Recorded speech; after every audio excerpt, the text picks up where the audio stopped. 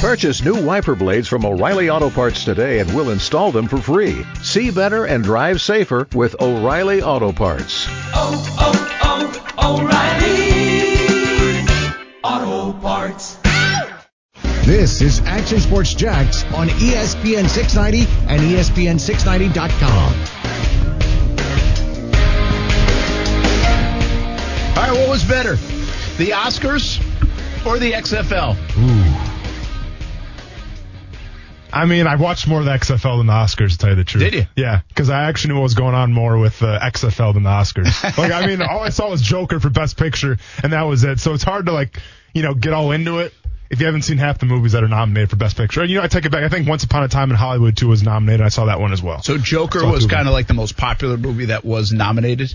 I think so. Sound right? Yeah, in terms of the box office, probably that one. Once Upon a Time. Ones might have been. Were there some animated films that were pretty popular or no? Oh, yeah. I mean, I'm sure, Toy Story was popular. And that won Best Animated Feature, but that wasn't in Best Picture. Okay. Yeah. Yeah, Best Picture, by the way, usually is the case where you didn't even know the movies existed. 4 out of 5 of them, or however many they do. Yeah. I'm like the worst Oscar watcher of all time. Yeah. Oscars and Grammys not high on my list. Not enough time in my hands. But at least with Grammys, though, yeah, you can listen to an album in maybe an hour 20, you're good to go. Dude, we're talking movies that are 2.5 hours a pop. I don't have that much time. I have a family to do, man. I have jobs to do. I can't be sitting around watching movies all day. Someone that was on the Jags won for Best Short Film or something. I got to be honest with you. I don't remember that name. I think it was before my time, of course, because I was in 2008, and I think it was a practice squad guy. Practice squad, and then the Bengals picked him up towards the end of the season. I was reading about him because I was like, was he a bigger name? Did he play? I was kind of trying to figure that out. CBS 47 and Fox 30, our news stations, have covered the story a little bit, kind of leading up to the Oscars,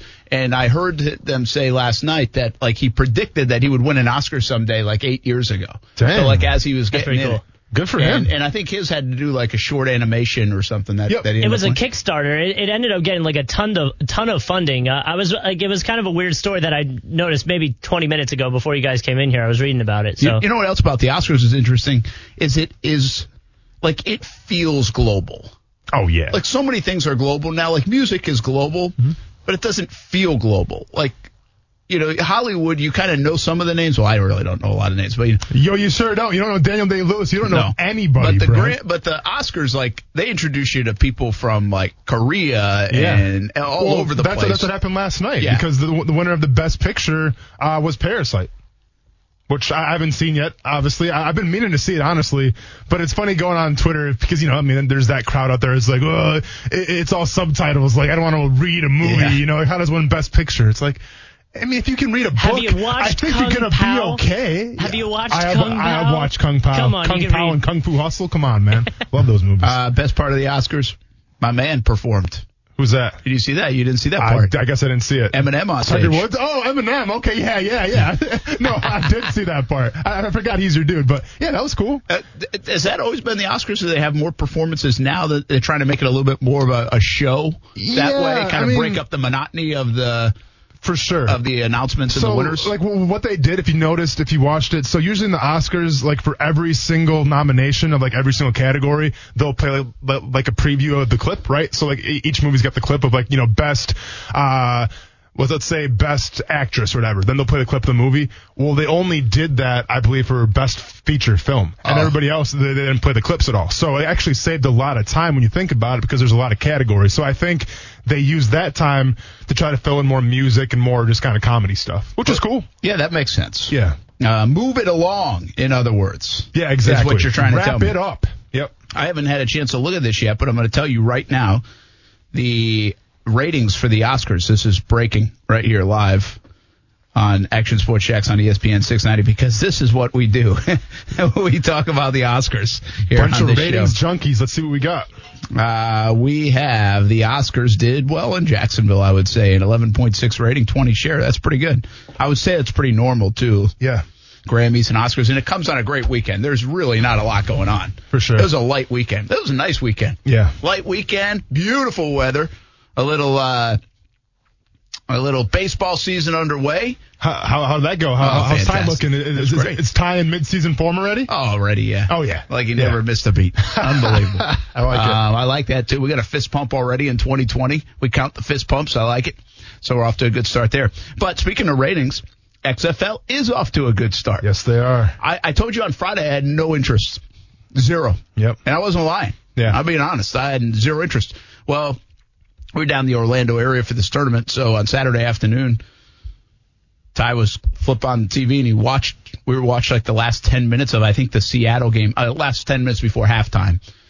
And I was intrigued, Are you talking man. about the Seattle Dragons versus the DC Defenders? Yeah, I don't know everybody's name yet. You're all good, man. No, hey, you're all good, but it takes time, man. It takes time. I understand. But I don't know if I was fascinated with the XFL because it was new, it was football, it was, hey, let me see if I know any of these guys, or if it was, holy cow, this is like a different game, and I want to learn all the rules. Sure. And see how it's done. And I thought that was kind of interesting. I sometimes I'm of the camp, like, I think those things can be very gimmicky when they change rules, but it was almost like they've changed so many rules, and it looks so different than watching the NFL in college because of the interviews right after a score or an interception or a missed kick or just the way they present it, that I thought the whole combination of it was pretty interesting. I don't know if I'll feel that. Like, I didn't tune in Sunday. We're at the ball field, and I don't know if I'll go back. But I think casually I might be okay watching some of this. Yeah. And the ratings were good. Ratings did well. What I caution about the ratings on the XFL is the AAF did really well in the first weekend, too. That's they correct. were promising. Now, XFL ratings were higher than the AAF ratings.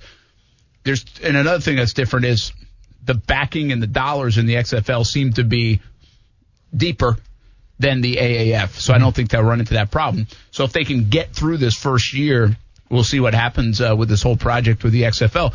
I thought overall successful weekend for the XFL. People were talking about it. Came on a great weekend. Again, not much going on. And we got a little football fix in a different way. Yeah, I'll be honest. I mean, I was almost making fun of the fact that I was going to watch every single game, and give the in-depth analysis. But truth be told, I did watch parts of every single game. And you got to get a life. What kind of, okay, Brent, sounds good. I'm just trying to do my job here, man. Anyways, what really hooked me was obviously the difference between the XFL and the NFL. What really stood out to me was a couple things. Number one was the access.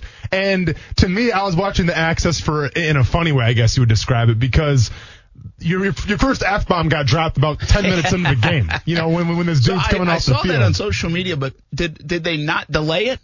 See, or did not catch it? So when I was watching it on, it was delayed. They caught it, but they did catch it. Well, but I was watching some people were tweeting the video and it said that they didn't catch it. So I don't know what was going on. Yeah, so I'm not sure what happened there. But there was an F-bomb. SEC violation. There was an F-bomb. And that's really the intriguing part, and that's why I'm probably going to keep on watching here and there. Just want more F-bombs. No, not from the F-bombs, but here's the problem, Brent, okay? This was the very first game of the season, and you have the all access, and all the fans are praising, wow, we got to go in the locker room a little bit, see what locker rooms are like. We got to see, right after a touchdown, what the play was and the player talking about what transpired, and then a kicker misses a field goal, and they interview him right after it. And that's all hunky-dory. Okay, but here's the problem, though. That's all hunky-dory week one, right? It's new. It's refreshing even to the players. Wait till it's week 6, week 7, and the Seattle Dragons haven't won a game yet, and there's frustration happening on the team. Then see what happens in the locker room, right? Then see what happens on the sidelines, because that's what I'm going to tune in for. I'm going to tune in for the meltdowns, because it's bound to happen. I was chuckling to myself, man, when they went to locker rooms at halftime, and the coaches are talking and everything. I'm like no. They understood there was cameras in the locker room, there was reporters in the locker room, because that's not how football locker rooms are. And I'm being serious, man. I don't care if it's week 1 or not. There's cussing, there's players going back and forth, especially if you're losing. There's fingers being pointed a little bit. That's an NFL locker room, man. And you would have spot that first game in the locker room when they had the cameras in there. They're at church or something. You know what I'm saying? They're on their best behavior. Well, it's interesting, and we're going to come back. We'll talk a little bit more about it, because I had some questions. First of all, as viewers, what do we want? Because isn't there something nice about that? At least week 1, you might be right. That might wear off. But there's a sense of entitlement with NFL guys. Let's just talk about just football. NFL guys I don't need to do that. I don't need to do that. I'm making millions. You know what I mean? It's you're lucky you're getting an interview with me. There is a little sense of that, especially with the stars, and it would be on the field like that. Well, these guys are a little different. They appreciate the opportunity right now. They're getting another crack at it. They're not playing football in 2020 without the XFL, most likely, or there's a decent chance, at least 90% of them. So they pretty much will sign up for anything. And do we like that kind of authenticity a little bit about it, where there doesn't feel like there's a barrier, where Richard Sherman or whoever else isn't better than us? Yeah. Because there is that feeling a little bit with the NFL. We kind of, even the NBA, you get like the token coach interviews, which I'm not even a huge fan of. But how much do we need that? How much is better for it? Will we learn more about the game? Will it be valuable to our experience, or is it just different? I wonder about that with the XFL. And does that kind of help complement what is nowhere near an NFL product, right, in terms of its quality? But because you have football, because you have decent football and some names we know, and then you have that kind of access as a viewer and the ability to maybe learn a little bit more about the game like you haven't, and see the game like you haven't seen it before. If you put all of that together, does it mean successful product? So here's the problem with that, and here's my counter to that. On paper, it sounds fantastic, right? All access, talk to the players, everything looks great. But you brought up Richard Sherman as a prime example. People wanted the all access, so you got the all access. You saw Richard Sherman after a football game go absolutely off on Aaron Andrews, and not like yell at Herb. I'm just saying you yell at the entire world basically because he was fired up based on a football game. And I think a lot of the public, a lot of the football fandom people that weren't Seahawks fans kind of took that as an offense a little bit, right? And they had a problem with it, even to the standpoint of, I remember like the next couple of seasons when I was in Chicago, they had to send an NFL media person in to talk to us about how to do interviews and what happens like when the cameras come in. And I'll never forget this. And I'm not trying to like spill any beans here, but Lance Briggs got up and was like, hey, if you want all access, you're getting all access, but we're not going to change who we are, okay? That's not our job. Our job is to play football. If you all want to see us in the locker room, if you all want to see us after the game, we're going to be ourselves. I'll never forget what Lance Briggs said there, but he makes a solid point where if people want the all access, well, then get ready for the all access and don't get offended when it doesn't go your way. Do you want the all access? Yeah. Did you like the XFL? Jump in, 904-362-9901, or hit us up on social media as well, *690, the easiest way to get in. We'll talk a little bit more about it when we come back. Action Sports Jacks on ESPN 690. In the end, the DC Defenders win the first ever XFL game 31-19. Simply amazing. An afternoon filled with fun and football. I already can't wait for next week. I'm fired up. Let's go. Give me more. Your passion bucket was waiting to be filled up with more football. Here you have it. All right, settle down, Steve Levy. Simply amazing. I mean, that's good. Listen, the most overused word in sports is great. I've told you that before, right? Yeah.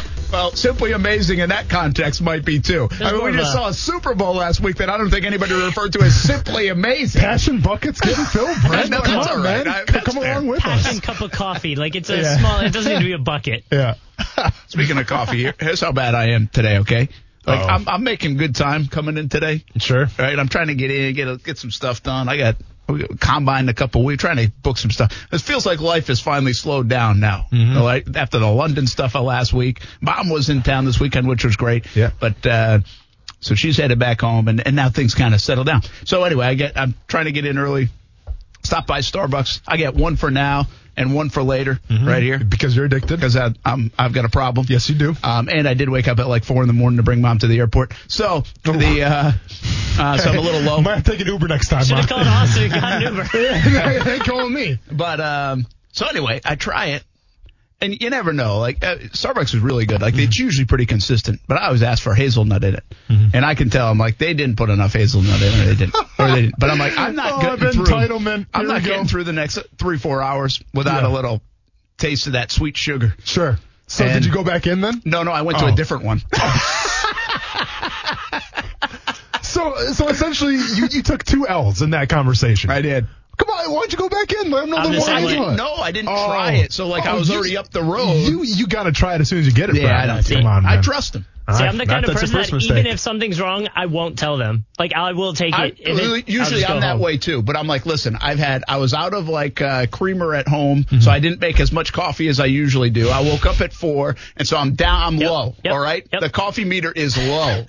And so I'm like, I don't need, but I want these coffees. No, and he needs them. He's addicted. And there's a big difference between regular coffee or if you put a little of that sweet sugar in there. Yeah. And so I was like, I'm going to have a good afternoon, even if it costs me another trip into. But I'm with you, Kuz. That's very unlike me. I usually just be like, whatever. Well, no, I'll suck it up. I'll do it with everything. Like I obviously had a wedding this weekend, so I went to the cleaners, and I've never gotten a hat cleaned before, but apparently you can do that. You can. Wait, So you had a hat? Well, I had Like a baseball cap? like a baseball cap that just needed to be cleaned, but it had leather on it. So I asked them, I was like, "Can you clean this?" And they said, "Yeah." And then when I went back, they put it through some heat, so that leather like shrinky dinked on it. Oh no! And she's like, "Oh, is the hat looking great?" And I looked at it in my head. I'm like, "This thing is destroyed. I need a new one." I looked at her and I said, "Yeah, it's great." And I walked out. I'm that guy too. Ordered a new hat. I'm that guy too.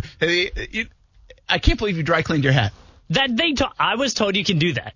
I have never heard of that. I've never heard that either. I was told you could do that. Somebody lied to you, man. Are you guys like too young, or do they still have this stuff where you used to be able to? There was this contraption that you would put your hat in and put it in the dishwasher. Oh no! I've I seen thought you were talking those. about like the Did you ever perfect see it? curve or whatever. I'm pretty sure it's like you put it in the Remember dishwasher. The perfect curve? Dude, it was like $20. Oh, yeah, I know what you're talking about. $20 at Champs and the athletes. I might be watch talking whatever. out of my mind right now, but I'm pretty sure there was like this contraption, like a little basket thing you put your cap in. But even and that- you could wash it in the dishwasher. I'm pretty sure, Yeah. unless you wouldn't put it in the washer, but I think you put it in the dishwasher. And yeah, that's what I Maybe said, I'm yeah. out of my mind. Tell me if I am, but I'm pretty sure there was that contraption as a kid. The original cap washer, baseball hat cleaner, cage curve shaper. This thing. Yes. Could you put it in the dishwasher? Does it go in the I don't dishwasher? know. I've never seen it. What year is this from? But do you have to do it separate? Because I don't want like pieces of food hitting Well, my. yeah. This I is think like you should put it in. this is like from like medieval times. This is like the Iron Maiden or something. You're putting your hat in here.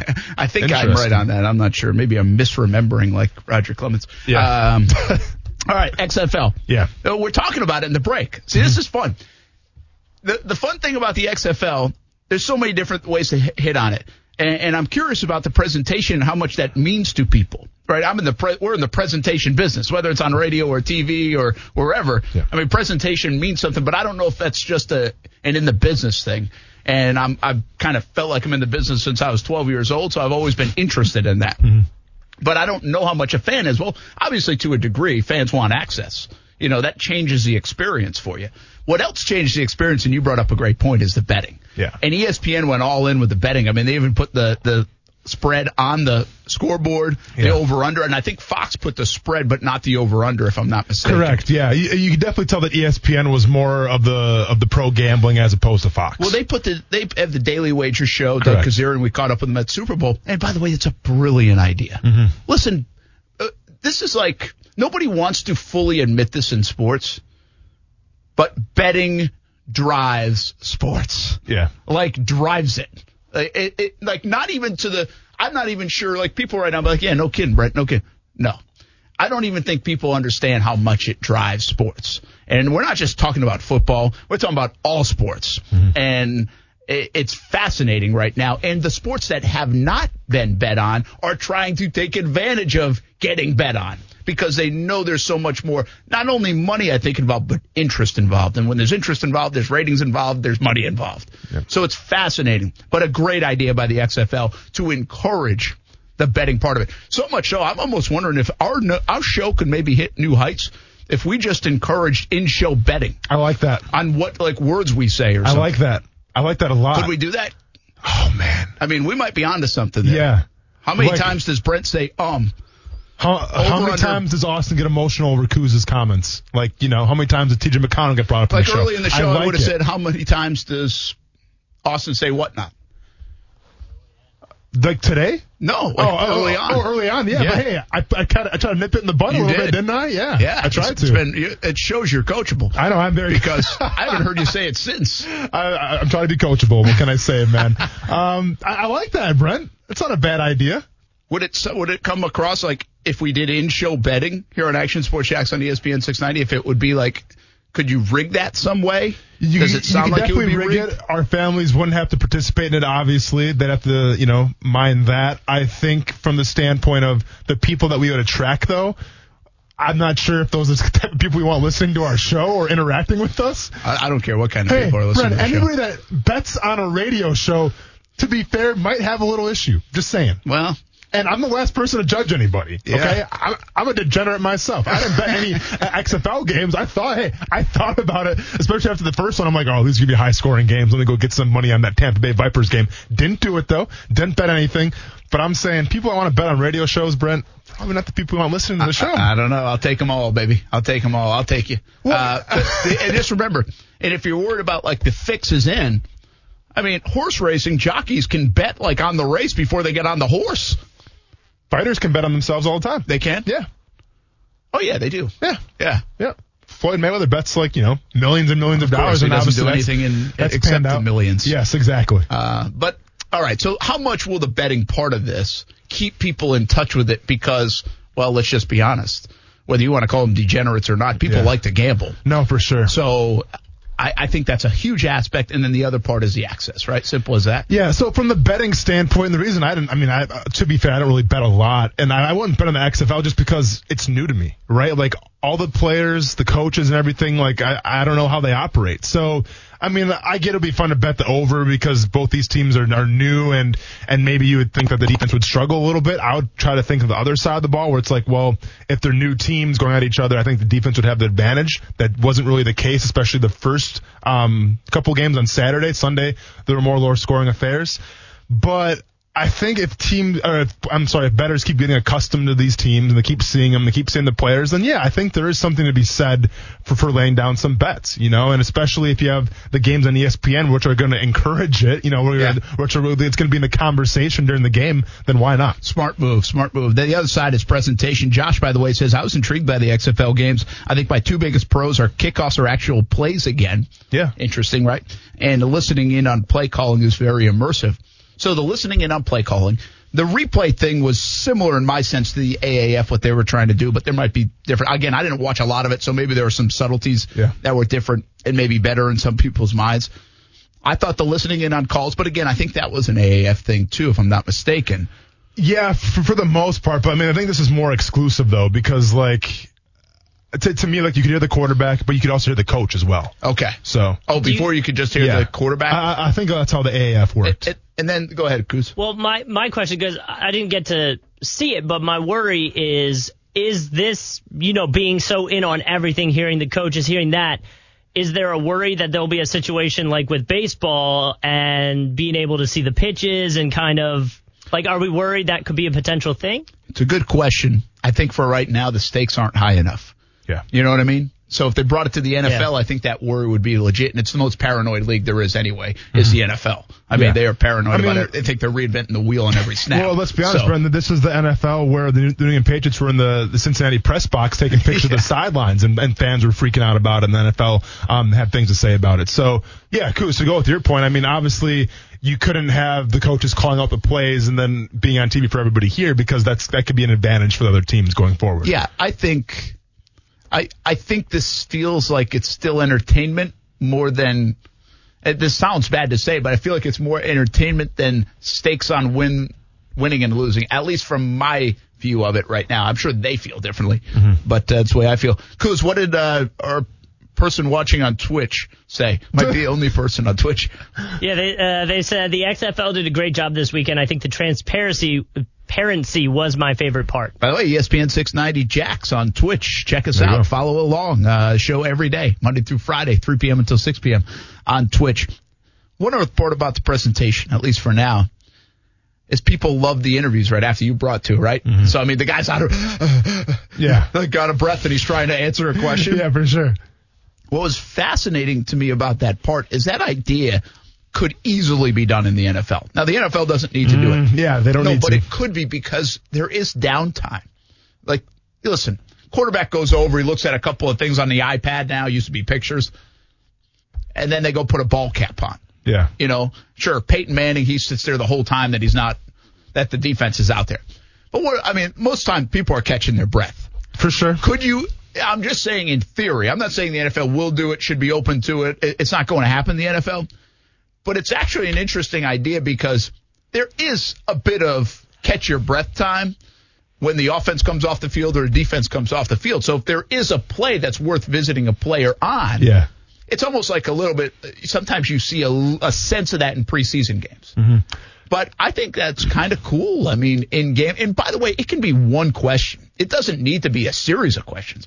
Maybe one question right down there. But again, it's not going to happen in the NFL. I'm just saying it could be done in football because of the lapse of time in the NFL, college football, if you wanted to do it and open up the game even more someday down the road, if they need the help of doing that. I think it would actually be a great idea, but once again, it comes to the question of, is it too much access, right? Because, listen, I've been in 4 or 5 NFL meetings regarding the media, and when the NFL, PA person puts on that film and it's like, all right, how to talk to the media, how to handle the media. The very first thing they say is, when you come in after the field, and you're in the locker room, take your time, take a breath, and gather your thoughts, okay? So that's like what they preach in every single NFL media video. Well, the problem... It's like before you tweet. Yeah, exactly.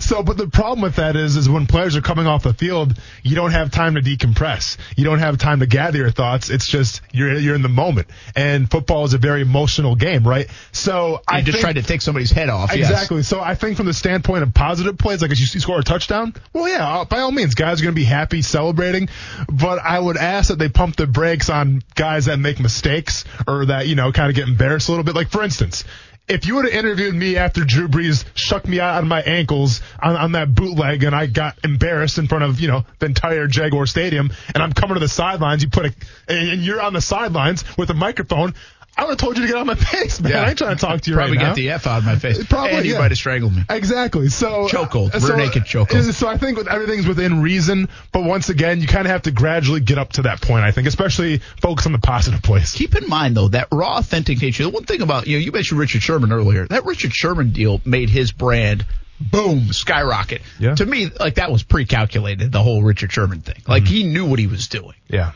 He knew that was a coming out party and could do what it did. Now, did he know it would get as big as it did? All that stuff, I don't know. But he knew what he was doing. He's a smart guy. Well, to be fair, I think even before him, it was Bart Scott. Can't wait. Remember when he's like, way to have her back, Tom Johnson or whatever. What's up, Keyshawn? And then he said, I can't wait. Like, that was a big moment for him as well. It was. And so I think as a give and take right there, do you want it as raw as it might be? But also the polarizing effect of that helps players' brands out. Oh, it absolutely does, because all the cameras are on them. I absolutely agree. I mean, Richard Sherman, people talked about him for the next 3 weeks out of that one interview, right? But my only statement here, Brent, is the fact that, yes, people did love the Richard Sherman and increasing his brand, but there was a majority of people that didn't like that, though, either. They thought it was unwarranted, and they thought, he was an animal. People called him, give me a break. Yeah. It's football. But in today's world, that back and forth, people that think and at least positive talking and about negative you, right? Yeah. are talking about you, and it's king. True. I mean, that's what balloons you. I mean, Richard Sherman without that interview, Richard Sherman in the football circles would be still a great player. Yeah. But would he be a household name?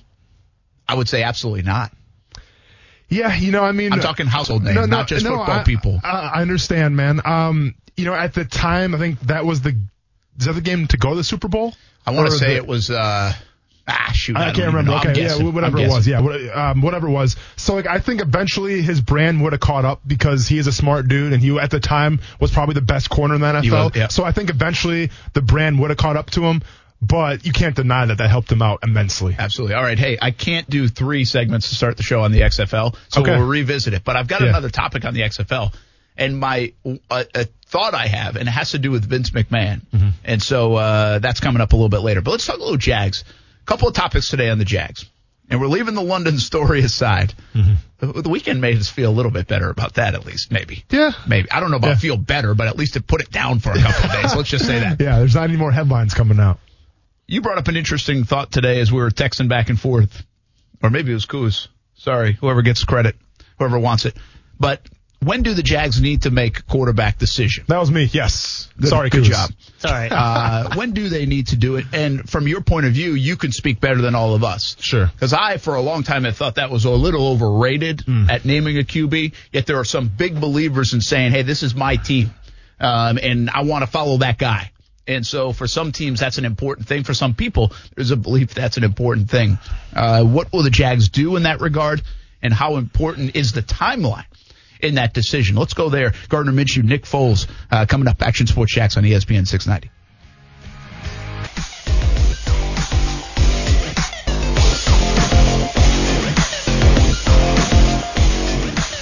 Welcome back, Action Sports Jacks on ESPN 690. Brent Martineau, Austin Lane, Coos here on a Monday edition. It's Daytona 500 week. We'll be down at the 500 on Wednesday for Media Day. I'll be down there Sunday as well for TV all day long. CBS 47, Fox 30. We have extended TV coverage. Big day. Listen, NASCAR as a whole, it's not a sweet spot for us that we talk about week in, week out. But it's a huge deal this weekend in the sport and in the area. I mean, what it brings, it's still a big deal, the Daytona 500. And what everybody loves to do is say, it's not what it used to be. Well, it probably isn't. You know what? I still love baseball, and I think baseball does really well, and baseball isn't what it used to be. Mm-hmm. So, not in this area necessarily, but this is a big deal in this area. It's a big deal in the sport of racing. And I have always said this, and shame on us for a little bit, and I'm responsible for a little bit of this. I do think at times we underserve the NASCAR community, mainly on TV, because our numbers are good in Jacksonville. Like, our ratings are good. We have, for the races and stuff. And actually Stuart Weber does a great job of it on Saturdays and Sundays and Sunday nights during the season. He kind of keeps people, in tune with it. So if you like it, we try to give it to you a little bit on, Action Sports Jacks primetime on CBS 47 and Fox 30 Saturdays and Sundays. But this week, it'll be a big deal. It's a big event. You know, it's pretty cool. I think it's one of the cool parts of being here in this area is you get the Players Championship, right? You get all the football that we do, college and NFL. But you get the Daytona 500. And as a very, very lukewarm, casual NASCAR fan, for me, I enjoy this week a lot. I think it's a lot of fun covering a big event and getting down there and seeing it happen. Well, the dude that we had on our show, Ricky Stenhouse Jr., see, he has the pole position. Nice job. So there you go. Way to pay attention. That's called what, Action Sports Jacks on ESPN 690. Good karma. Exactly. Clint Boyer came on, it. Yep. And the Chiefs won the Super Bowl. Enough said, man. I think Clint Boyer might win the Daytona 500 now. Or Stenhouse. I mean, is Stenhouse going to win it, though, too? Not really, because here's the deal. What do you mean, not really? I just think the pole position at the 500 is about as it just kind of feels. Now, it's a big deal because it's a Daytona 500. You're on the pole. You're on the front row. It means you have a fast car. And somebody else can tell me if I'm wrong on this, but my experience covering this race, the front row at the 500, it doesn't mean that much in terms of winning the race. And a lot of places it does, being out front. This one, it just feels like you better drive well, have a good plan, and get a little lucky. Yeah, I got you. And stay away from some big-time crashes. For sure. But so anyway, we'll talk a little bit about the 500 as the week continues. A little more XFL in a bit. John Jones fought this week, and I want your thoughts on that, because I heard there was a sense. I want to get your take. In fact, I forget who I was talking to. I forget. Oh, I know. It was one of Ty's coaches, Coach Greg, and he was saying, I wonder what Austin will think about that fight. Yeah. Because he watched it. I didn't watch it. I watched some of the prelims. Okay. But then didn't get the pay-per-view. Yeah, they really tease you in that. Oh, yeah, of course, I mean, I'm watching the prelims. They keep piling it on. That's the point. And then all of a sudden when the big one comes on, it's like, now we're showing, some chess match. Sure, exactly. Yep. No, I hear you, man. But anyway, we'll talk a little bit about that coming up. But let's talk about the Jags. Gardner Minshew, Nick Foles. It is the belief of this show. It's like we're running for politics here, and we're going to like our we are endorsing. Yeah. Gardner Minshew. Yes. It is the belief. You've had the belief for a long time that they should roll with Gardner Minshew anyway. Yep. Mine is not. I do think they should. Mm-hmm. That's where I'm coming from. I think in 2020, for this franchise, for this football team, take away the pros and cons of both quarterbacks and everything else. They need to find out in 2020 if Gardner Minshew is something special, because he warranted that. Again, I don't know if what Nick Foles did in 2.5 games versus what Gardner Minshew did in his 12 games, essentially. I should say 4 games for Foles, but it didn't feel like that. Like if you break down the tapes and you watch them in practices, what those guys all do, and if you watch in trend, I don't know who deserves or earned the opportunity or didn't earn the opportunity. I just think for above all, we can debate on that. They can tell us about that. I believe for the sake of this franchise, they need to find out if they have something special in Gardner Minshew in 2020, because you really still don't know. And we don't. The jury is out. We like what we saw. There's a lot of fun in there. There's a lot of good play in there. There's also some question marks in there. And that is fair. But I think we need to find out the hope was we knew what we were going to get with Nick Foles. That was derailed by injury. I thought it was derailed by a bad game plan against Indianapolis. And maybe he just didn't respond well to injury. Or maybe he's just really not that good. We don't know.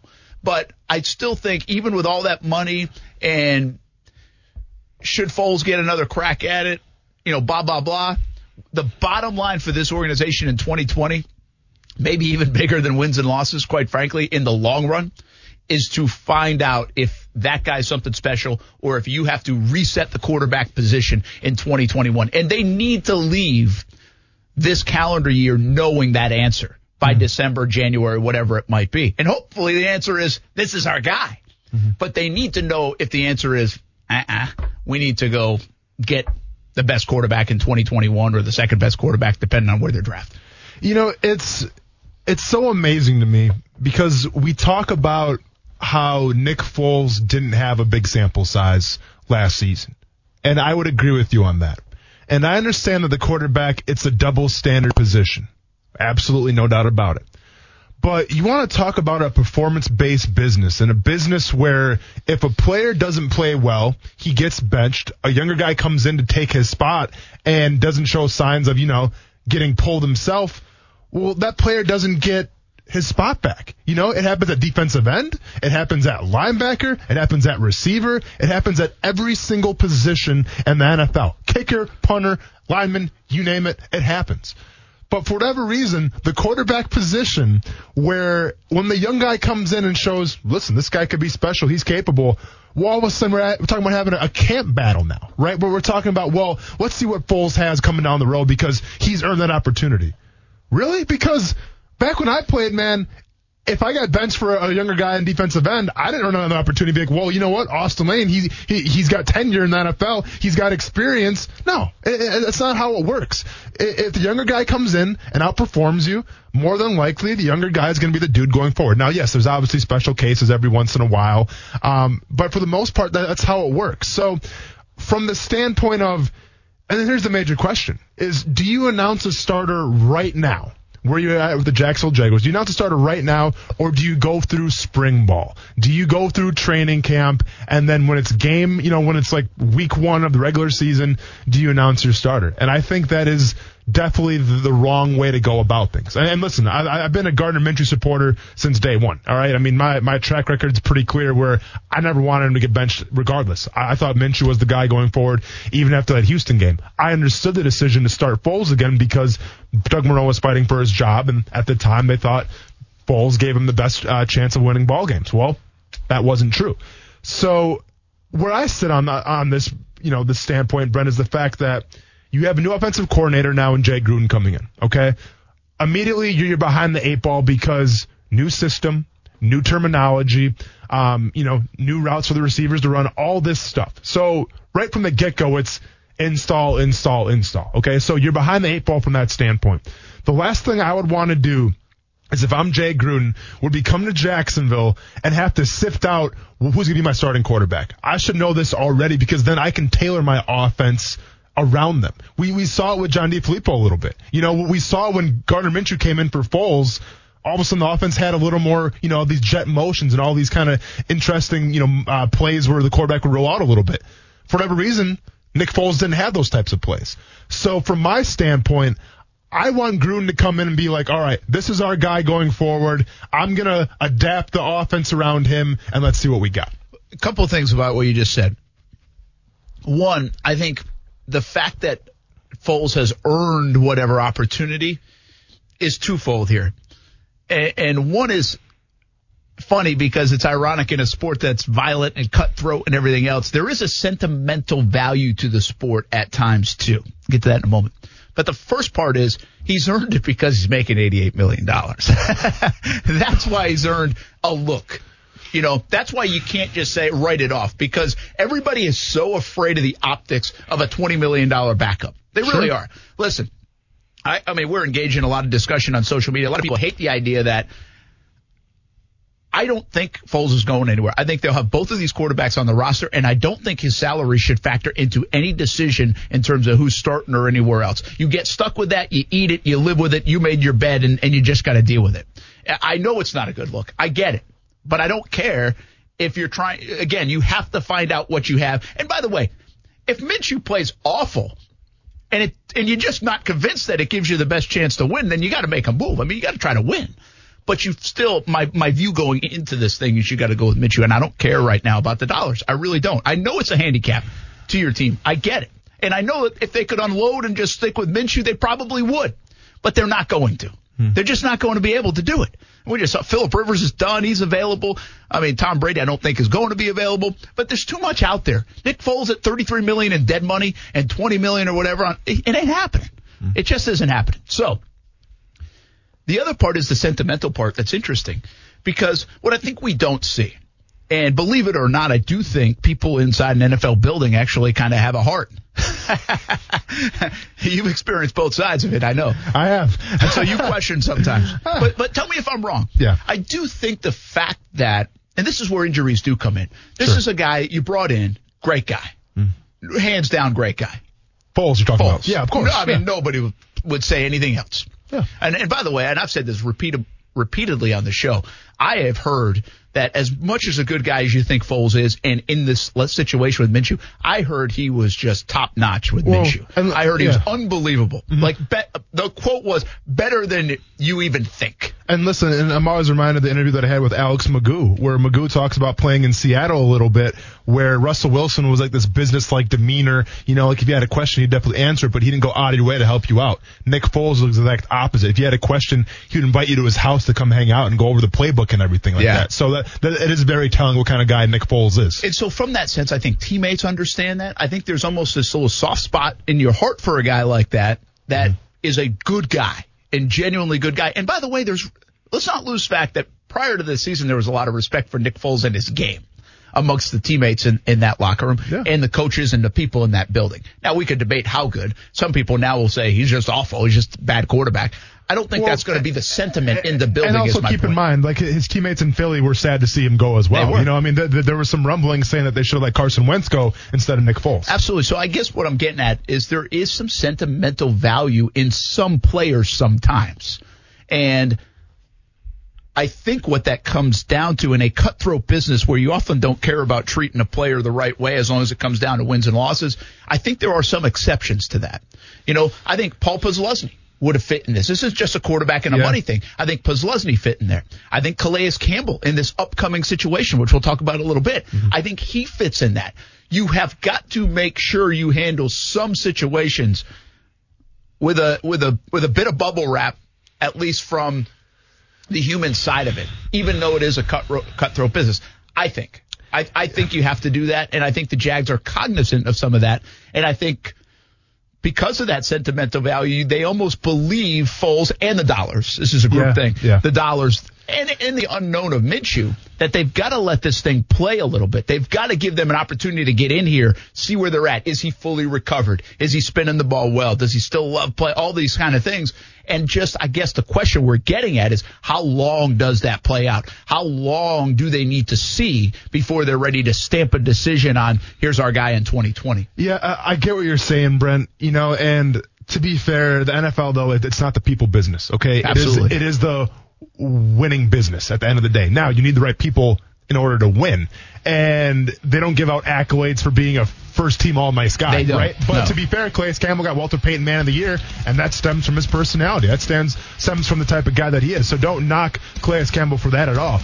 But at the end of the day, it always comes down to wins and losses. And as long as that you're not being a distraction, an off-the-field distraction to your team, you're not being a cancer to that locker room, I'll be honest, man, I think they could care less if you're a great guy or just a kind of an okay kind of guy, as long as you're performing on the field and winning football games. That's interesting. And by the way, at the end of the day, you're right. Yeah. In this business, nice guys can finish last. yeah. But, and by the way, Gardner Minshew, nice guy too. Of course.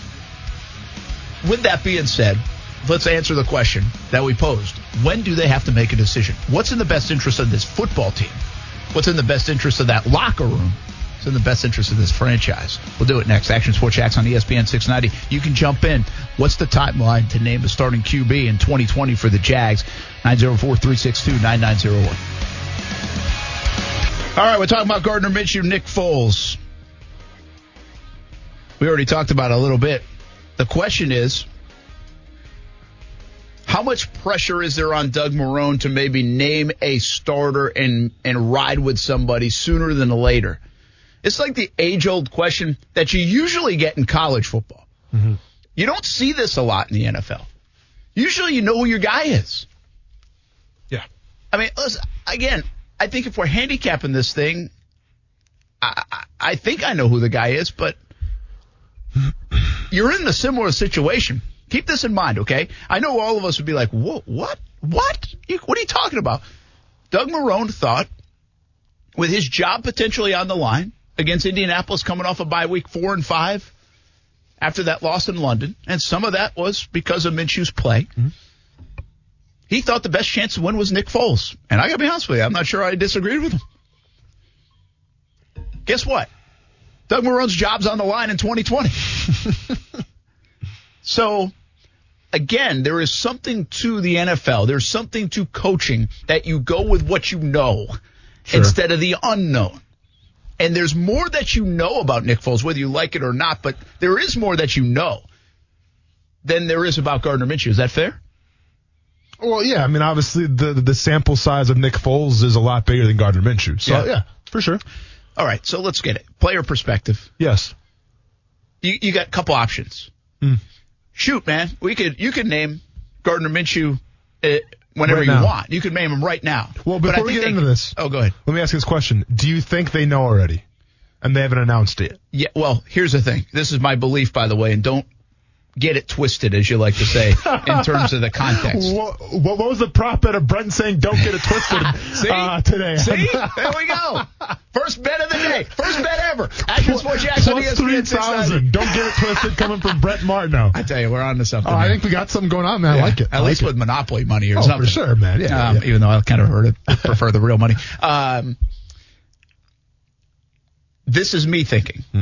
I believe part of the reason they are back in 2020, Doug Marrone, Dave Caldwell, is they said, and they told the owner what he wanted to hear. Yeah. Now, they might be on the same page with it, but I'm just saying, I think the owner, and I think Tony Khan and Shad Khan and whoever's making all those decisions, I think Shad Khan mainly, I think he wanted to hear them say, we're riding with the mustache. Of course. And we're going. From a business standpoint, I think he did. That. Yeah. And I think, so from that sense, yes, I do think they've made up their mind. Sure. But they had a chance to say that in January when they came back, or it was late December, last day of December, and they didn't. Mm-hmm. So, therefore, they opened it up. So now what is that? And by the way, Gardner Minshew's been told it's an open competition. He told us that 2 weeks ago at the Super Bowl. So now what? If it's an open competition, that means you can't say anything until they at least hit the field in the spring. Well, and this is my issue. You can't say that, right? I mean, you can't say that and then announce somebody on March. You're lying then. Yeah, but this is my issue. What are OTAs going to show you about who your starting quarterback is going to be? Well, that's where this debate takes us, right? That's like, how soon can you do it? What are you going to learn? Are you going to learn enough? Does he have is anybody going to be able to have a stranglehold of this offense, considering you have a new offensive coordinator? Mm-hmm. So, I mean, as we are handicapping when this decision should come, there's 3 options in my opinion.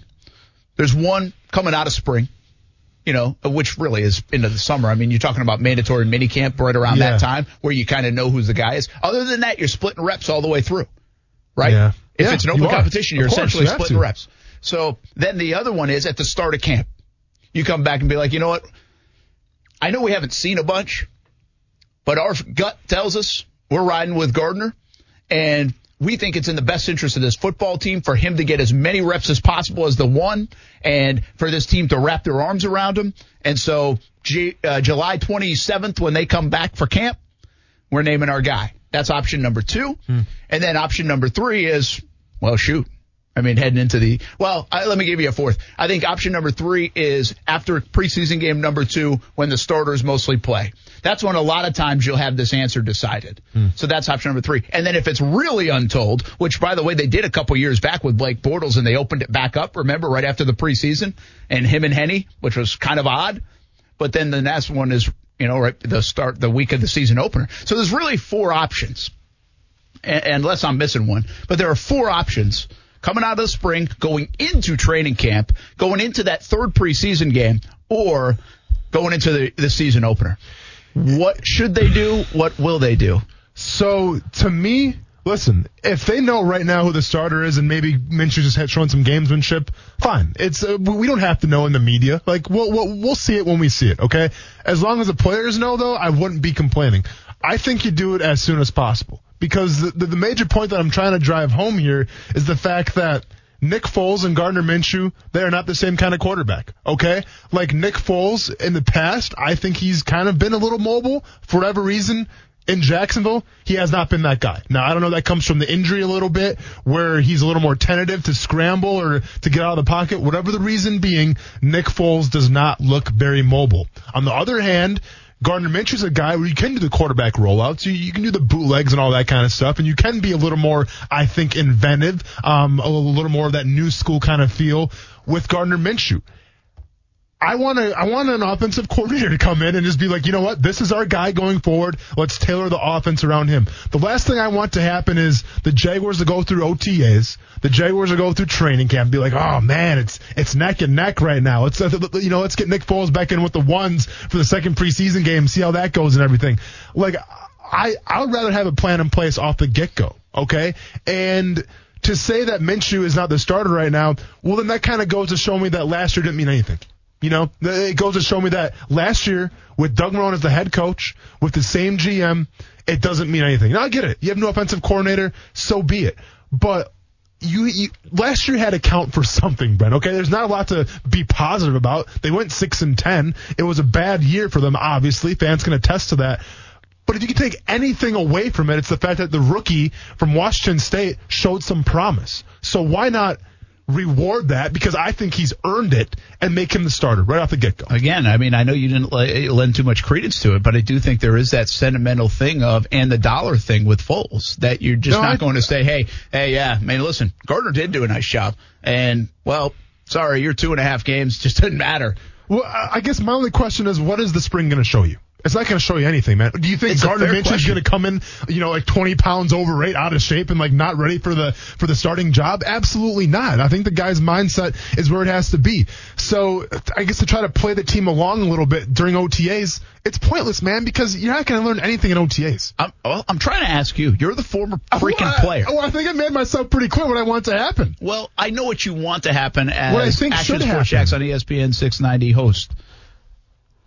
I'm asking you, does it matter to you as a player, even on the defensive side of the football, if in April, May, June, you don't know who your starter is? Does it matter to me as a player in that locker room? Yes. Absolutely. Because the quarterback is the most important position in the NFL. And if I'm on the defensive line, I want the offense to be on the field at all times, right? I want to get big breaks on the sidelines because we work hand in hand. And with that being said, I think the way for the offense to kind of, run like a machine and to be, fully charged and locked and loaded, ready to go, is to announce a quarterback as soon as possible. Okay. I think it does something for the mindset of a quarterback to know like he is the guy, right? And we talked about this before. Gardner Minshew at the end of the season knew he was the guy. He changed up his tune a little bit when he talked to you again and was like, you know what? I shouldn't have said that. Yada, yada, yada. No, I want that brashness.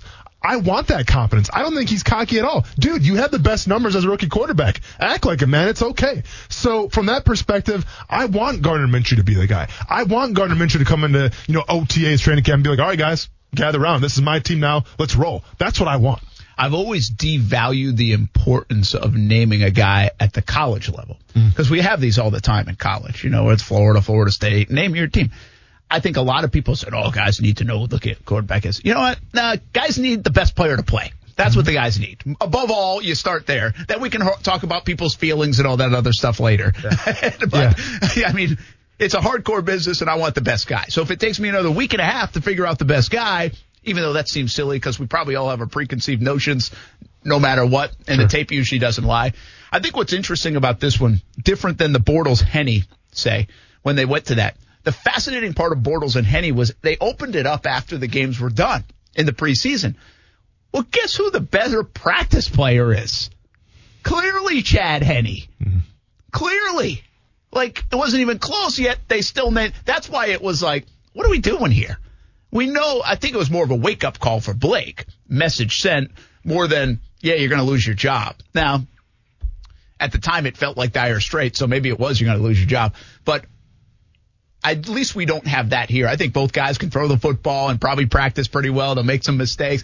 I don't think you're going to see now. You got a veteran guy in Foles that maybe can run a practice a little bit more crisp. Mm-hmm. But I don't think there's going to be like, oh my gosh, like if we go out there and be like, whoa, what an eyesore. How'd they name Minshew the quarterback? You know, Yeah. You can do that a little bit with Bortles now.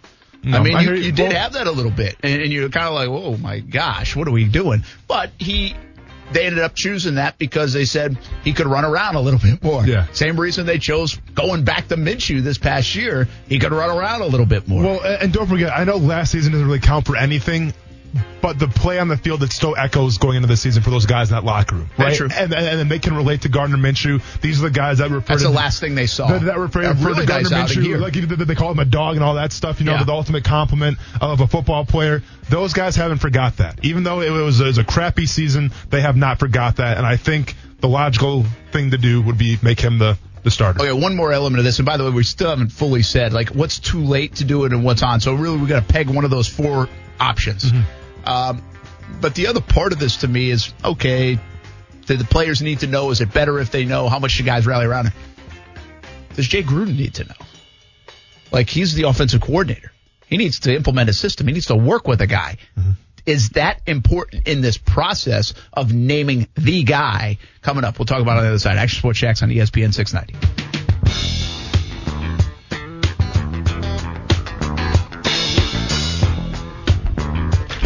Sorry, I was eating a chip. And you were running in. That was an awkward run, by the way. Was not very athletic. Well, it's didn't look like a former football player. Didn't look like a former AAU star. Didn't look like an MMA fighter. Well, it's kind of cramped quarters in here. Don't tell the I thought fire you were gonna clean marshal. up the room. Hey, let me ask you this. Okay, MMA fighter. Go ahead and sidetrack that. I thought you were going to clean up the room. Don't I acknowledge haven't that. got to it No, yet. it's fine. I got a lot to clean up. It's all good. Let's just bypass that whole thing. Some people in some sports can be really good but not really be that athletic. Sure. Okay, so what I'm getting at here is Baseball players. Oh, wow. That was a Designated shot. hitters? That was a shot across the DHs? bow. Designated hitters? I mean, what are we Well, talking okay, about but that's here? different than baseball player. No, that's Oh, okay. I mean, that's unfair context. Thank Baseball you. players I are not agree. very tough most of the time. Wow. But they aren't. okay.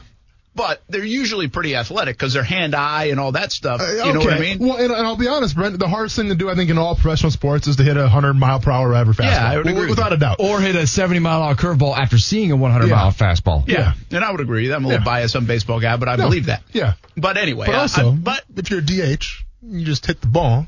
You don't got to, There's no just you hitting don't a ball. gotta- You just said it was the hardest thing to do in sports. But that's all you got to do is. Well, I'm not the saying you ball. got to be in shape necessarily, but you Okay. got to hit the ball. Okay. And you got to be really good at it to justify just hitting the ball. Okay. I always found like a DH, by the way, was like the hardest thing to do because it felt like you were taking a nap half the game. Yeah. And then all of a sudden you get up and I was never so good enough to be a DH, so, but yeah, I would imagine it'd be hard. It's kind of like a kicker, really. Yeah, Very much so. You're basically doing That's nothing right. the whole game, and That's then they right. might need you with 2 minutes to with go. all the pressure in the world of the game on it. Yeah, so I mean, but anyway, that's what I'm trying to say is, like, if you put a baseball player in a cage, probably couldn't fight his way out of a wet paper bag. So, wow. I mean, I've seen some baseball fights. Some of them. Some guys know how to throw. Most baseball fights Some are guys came up ridiculous. tough, though, You man. just You gotta can't remember. make a blanket statement like that. I'm not saying you're not Oh, right, John's- generally speaking. John's taking but offense to it. I'm not taking offense to it. I'm just saying I know some tough baseball players Listen, out there. I am just speaking facts here. Now, they're not, generally speaking, they're not going to be like hockey players. Hockey players are that's my tough. point. Yeah, Hockey exactly. players are tough. But Right. you know what else? Hockey players are usually pretty athletic. They are. Yeah. Usually. But Oh, that's a buddy. good example of one. Like, not all are athletic. So what I'm getting at is, like, MMA fighters, Sure. right? Guy who can fight, guy who can punch, guy Yeah. who's tough, Yeah. Are they athletic? Like, if we went to the Y, Yeah. right, and you brought John and me and you, and then you brought seven other 7 other MMA fighters. Okay. Would I be like, are you kidding me? This guy fights for a living? Like, he can hardly walk and chew gum? Like, you know what I mean? So it's interesting. Right. And that's an interesting point, Brent, you're bringing up here. And to be fair, I think a lot of MMA fighters, because you think about MMA, Brent, there's no running in MMA. That's what I'm saying. There's really no sprinting, right? So you talk about their skill set and their movement patterns. All it requires is literally, a couple steps forward and a couple steps backward. So, to have an MMA athlete, so let's take a kid that's been training MMA his entire life, right? Not maybe a former football player, basketball player, whatever. Just has focused on mixed martial arts his entire life. I think if you got him on a basketball court, it would look very awkward because let's be honest, the kid's not used to running. I think, you're going to run for obviously your road work and your conditioning and everything. But I'm talking about the agility parts of it. I think you'd be surprised maybe how non-athletic they look outside of the cage. I wouldn't, though. I mean, that's what I was curious about, because I think there are some sports like that where you're just so locked in that you don't do the other things. I mean, like a lot of people say play 3 sports so you can experience the movements of other sports. Sure. Right? And so you're becoming an all-around athlete. But now, don't get me wrong. Bottom line is I would kick Conor McGregor's ass. Wow. And this is where we're going with this. I didn't finish in basketball. Man, so I will say this about Conor McGregor's basketball game. I haven't seen much of it to an extent, but I remember that they're doing a thing called UFC Embedded, where like they fought on the fighters, for fight week, and it was at Madison Square Garden, I believe, and he pulled up his very first 3-pointer he ever shot, and he made it in. He did. So sometimes you just got kind of that special touch, you know what I'm saying? You got that gift, but I think for the most part, especially in basketball, I think you'd be surprised. Yes. Yeah. Interesting. Yeah, but no, that's a solid point. Yeah, I mean, listen, different sports don't always translate, right? Yeah. I mean, But no, with baseball players, like, to be fair, a guy that goes in the cage isn't going to get out of a fight because he has calf tightness, okay? True. Or hamstring tightness. You're going to go fight. A hockey player is not going to sit out a Stanley Cup game because he's got calf tightness. They're not going to sit out of a game for losing tightness. You say this. Dude, Ochara had a broken jaw last year in the Stanley Cup Finals, and he played. You say this like I defend baseball players. I'm just saying. I say it how it is about baseball players. I don't think, for the most part, they're not very tough. Go ask coaches. They want football players who can play baseball because they want the toughness. Well, that's true. There is some of that. But here's what I'll say is you can't generalize, because I've learned that that's a bad thing to do. You just can't do it. It's true, but if baseball players were super tough. There are always exceptions to rules, is all I'm saying. And here's the ultimate question. They get in more brawls than just a shoving match and bow up. Here's the ultimate question for you. Fair and this point. is the question we should be asking ourselves here. What sport features the biggest athletes? I think most people would probably start with NBA. So the most right? athletic people. Basketball? The most athletic people, what sport? Basketball. Nah. See? No way. I'm with you. No way. I'm with John on this one. Yeah. Oh, yeah. Because you got to be. You got to have House of Pain, baby. We're all over it. Amen. Yeah. You got to have endurance. You got to have hand-eye. Because throwing a ball into a hoop slightly bigger than the ball is also a hand-eye coordination thing. LeBron you got to be able to James jump. You got to run. 6'8", 270 He could go and play and NFL linebacker, tight end, anything you wanted to do. Okay, so could Aaron Judge. I mean, if you're going to pick one guy out. Can Aaron Judge jump? I don't know about that. He's got some tight hips, Brent. I don't know. I probably shot that down too quick. Welcome back, Brent. Welcome back. He's back in. That's okay. He's back in. Come on back. It's Stick like to the Homer rivers and the Simpson lakes that you're used to. He's stepping back into the bush. Stick to the rivers and the lakes that you're used to. Well, the thing is, like, if you take the NBA, my point, like, they are unbelievable athletes. Of course, right? Yeah. Isn't that the question? Yeah, but like at that length, like when you're 6'8" and 6'9", you can't do a lot else. Have you seen how fast LeBron volleyball? James can run and throw a ball? You're picking me one guy. Like I'm not. The entire NBA is the example. Shaquille O'Neal, dude. Yeah. So Shaquille O'Neal cannot hit a baseball. Could not even throw a baseball. I bet very well. And he probably can't golf either. And he probably can't. Yeah, he probably can't play tennis. Cannot play golf. But for a big man like that to get up and down the floor for a full game, to be able to dunk and block shots. I took your conversation. I thought you meant like who could play like. I'm just saying who's the most athletic. In general, who could play other sports. Like, football players wouldn't be like that. Like, a lot of football players don't have great hand-eye because outside of receivers and maybe corners and running backs, there's not every position needs hand-eye. Yeah. It's a fascinating. I'm just talking like from a vertical jump standpoint, from a speed standpoint. Yeah. Like, you know, all the things that you would consider like athleticism. Kind of almost like a. I'm just talking about an track athlete, is man. about as like, athletic as you can get. Like if you can do track and field.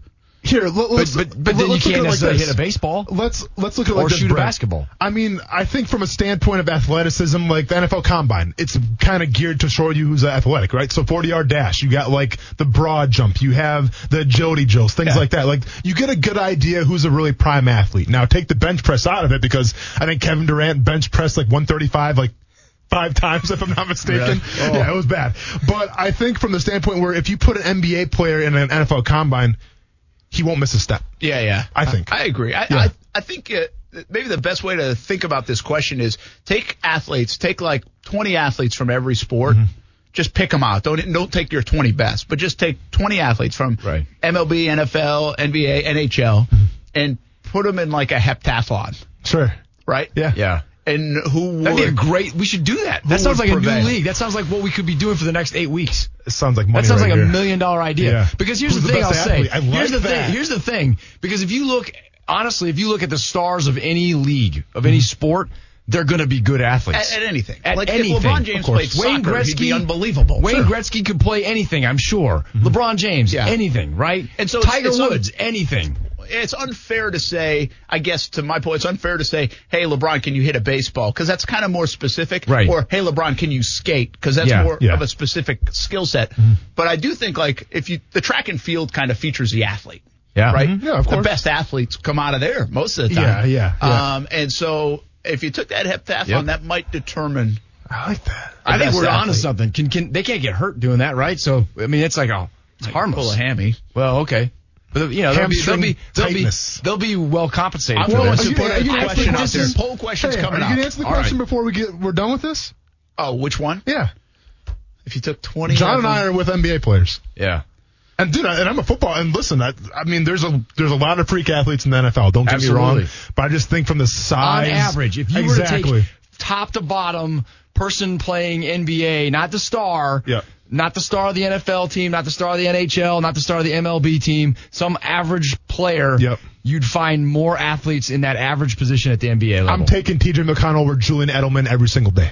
There you go. What do you think about? I don't know about that. That was a little aggressive. I immediately regret saying that. I would have let my. I was like, I can't. But I would like to point out I am recording that. There's got to be some. I mean, because that's not even fair either. Because again, you're picking a wide receiver, which we just established as be one of the more athletic positions. But you know, I just think from a size standpoint, from size, speed, agility, Edelman's like an average athlete in the NFL. An agility standpoint. I would say Edelman's an average athlete in the NFL. He's a former quarterback. Yeah. I know, just an average guy. If you're going to try to find average players like TJ McConnell being average. I don't know. I guess I would think maybe. I guess I was thinking more along the lines of linemen, and I mean linemen are good athletes. Don't get me wrong, but like, can they run a fast 40 time? I mean, you know, that kind of stuff. I mean, I just think from an endurance standpoint, a cardio standpoint, an agility, speed. I think it's NBA. Yeah. Maybe. All right, let's get on this. We got to name one quick, Brent, before we go. We got $1 million idea here with this heptathlon. On the fence. Get off it. I don't want to name one. Okay, fine. I will say that NHL players are underrated athletes. No, for sure. Because if anybody's ever tried to skate for 2 minutes at the speed at which they skate, that is a serious. But the one concern I have with I was thinking hockey, and the one concern, because they have a nice blend of strength, mental toughness, all that stuff. I just don't know if they have speed. Like, get them off the skates, and I'm not sure. It's different. It's a different skill set. For sure. And you know why? This is bad, but it's because of a bunch of white guys. Yeah. Well, so it's a bunch of European dudes. Speed. Yeah, I know, for sure.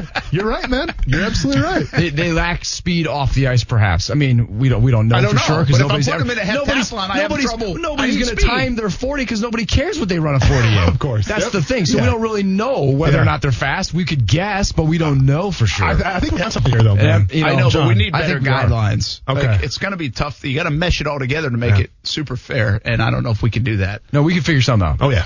Give me another day. We've just been hashing this out for 5 minutes. I got so we'll come up with something. We've done the Olympics before. Right now, We've had the Jaguars Olympics on Action Sports Shacks Prime I was Time. part of it, man. One time we did the Scobie Olympics. Landing. You did Adventure Landing. Yeah, you and I were there. You probably don't remember it, but I was there with you. We got to pull that out. Hey, if I'm not mistaken, I beat your you-know-what in Guitar Hero, by the way, too. You probably did. I did. Well, dominated again, him. that's not surprising. Yeah, dominated him. All right. I think I like this idea. We got to find that video, too. The two of you We guys. can find that. We'll get back to Minshew talk in a moment. Although, I'll leave you with this before you tell us what's coming up, John Bachman. I don't even know if we introduced you, but everybody knows who you are. CBS 47 and Fox 30 tonight at 5 o'clock until 7, then 10 p.m. until 11:30. John Tanika, Mike Burrish, and the Action Sports Shacks team. We have a question out there on Minshew Foles or naming the quarterback. When do you think the Jaguars need to name a quarterback by? Would it be coming out of the spring? Are we talking for fans or for the team? The team. I almost said something that I probably shouldn't have said. But the team. Sometimes you catch yourself, man. I'm glad you caught yourself.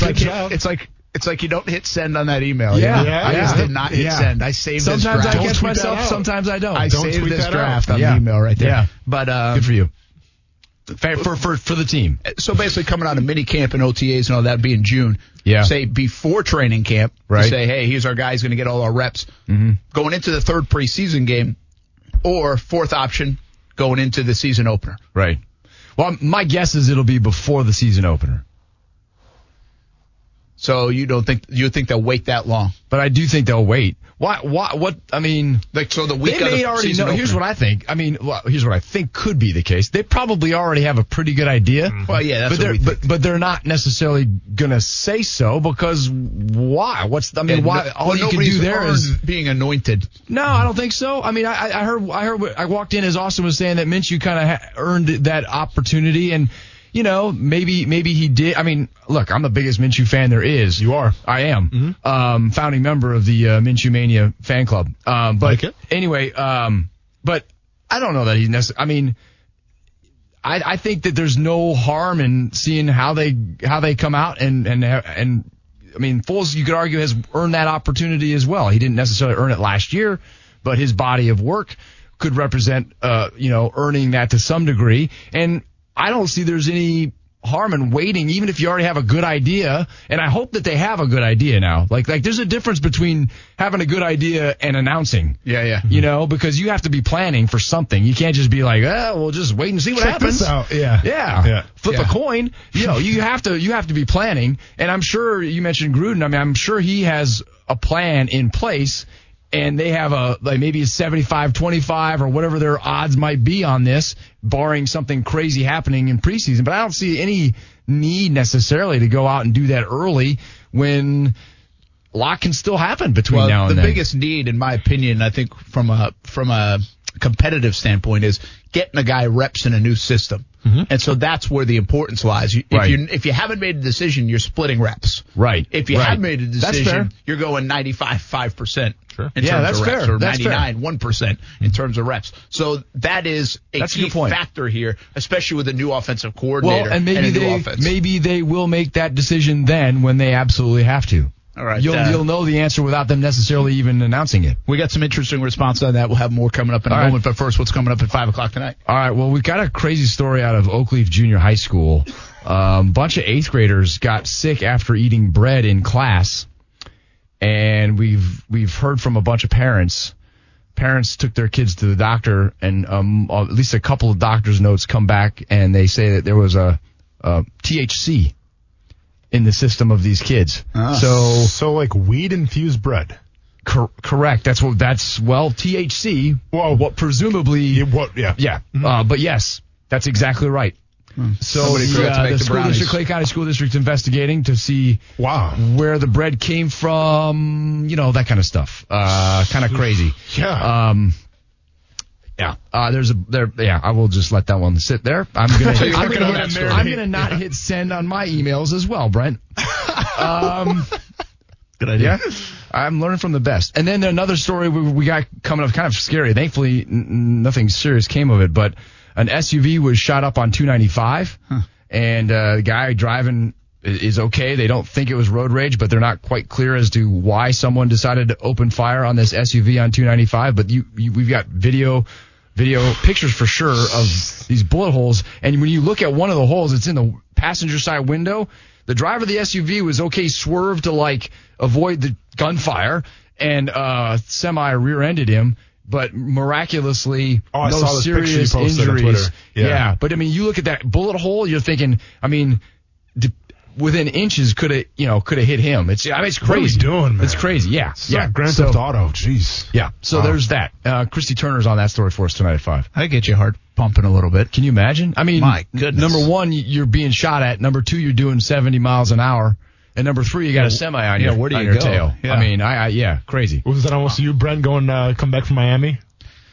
Yeah. Ooh, 95 these days has just been crazy. Yeah. If I was getting fired at. Yeah. 95 has been crazy, has it not? It is. I drove home from busy. It's nuts. Where was I yesterday? South of Orlando, one of the beaches area for soccer. Where was South it? of Orlando? South of Cocoa Orlando. Beach? South of there. Near there, though. Vero Beach? Melbourne. Soccer game down there, and then had to come back. And it's nuts. It was like, I mean, it's crazy. You have to remind yourself sometimes because you just drive the highway, and you just do it all the time, and we go work. But that is such a main corridor, and you almost remind yourself how much of a corridor it is, and how many people are this time of year, especially, are coming in and out of Florida. It's crazy. And it really is. It's just take it easy. You know, I find myself, you think you can get like into it and be like, oh, I got to keep up with these guys, and all of a sudden you're doing 90 miles an hour. You think, this is crazy. So then you get over, and then you're just getting past like you're standing still. Amazing. And there's cars everywhere. Oh, it's nuts. Anyway, old man tonight, rant. CBS 47, Fox 30. Just stay in the right-hand lane. Hey, don't go to the left-hand lane. That's John right. will be over in the right-hand lane. I saw a car, no joke, and I thought she had it misplaced. Woman driving an SUV, and on the passenger side of her rear window, it said left lane is for passing, right? And I'm like, you should have had that in the left lane, on the left side of your car, because chances are you're going to be passing people that are on your left if you're passing somebody that you're mad about. You don't want to put it on the right-hand side. You want to put it on the left-hand side, because the people that you're trying to reach with that message are going to be able to see it over on the right-hand side. Did she do that purposely, potentially, because of the people that might pass on the right, and she's mad at them? No. The way she was driving and wanted everybody to clear a lane in the left lane so she could do 95. So she should have that in the left side of her backside window, so that when she veers into the right lane to pass the slowpoke in the left lane, that person can see it, but nobody could see it. I've always said this, and I don't know if I should say this, but the best reality show ever would be, all you'd have to do is sit on top of a billboard off 95 and just play-by-play the traffic.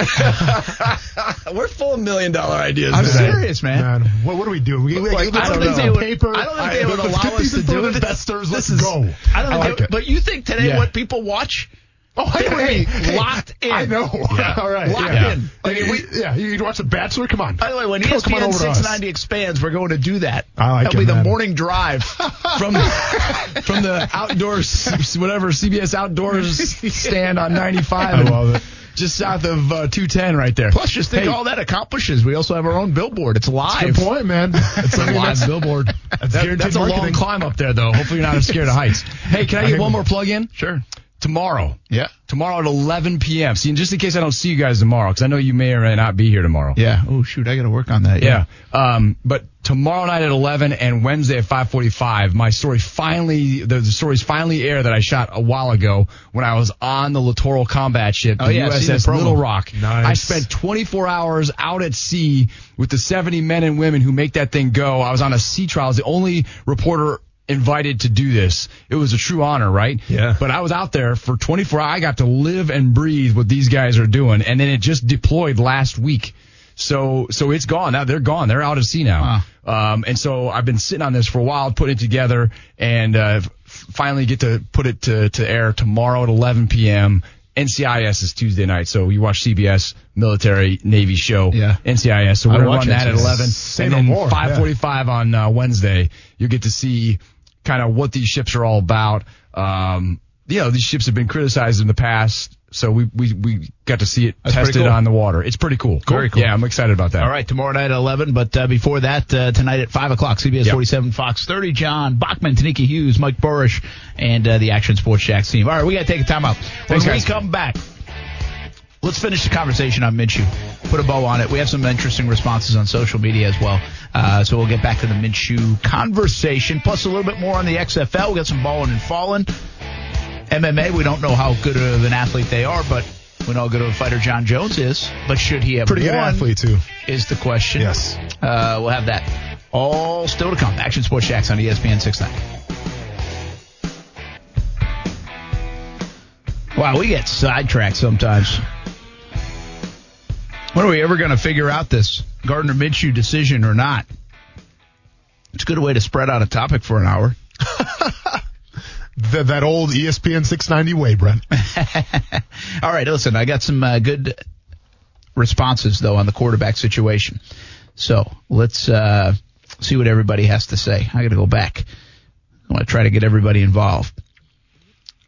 Well, first of all, Dennis says, guys, backstory on Steve Levy saying passion bucket. Remember in that call? Yeah, yep. He was on with Dan Patrick last week. DP asked him to drop a passion bucket. A passion bucket, okay. I like the passion bucket. That wasn't. I said the simply amazing might be a little over the top. Yeah. About the XFL. Casey says, as long as the salary and sentiment doesn't blind anyone, Minshew should easily win. He's going to have the big second-year jump. Foles' backup is fine. You just can't let the money and sentiment get in the way of winning and possibly the future. Have to take those things out for the decision.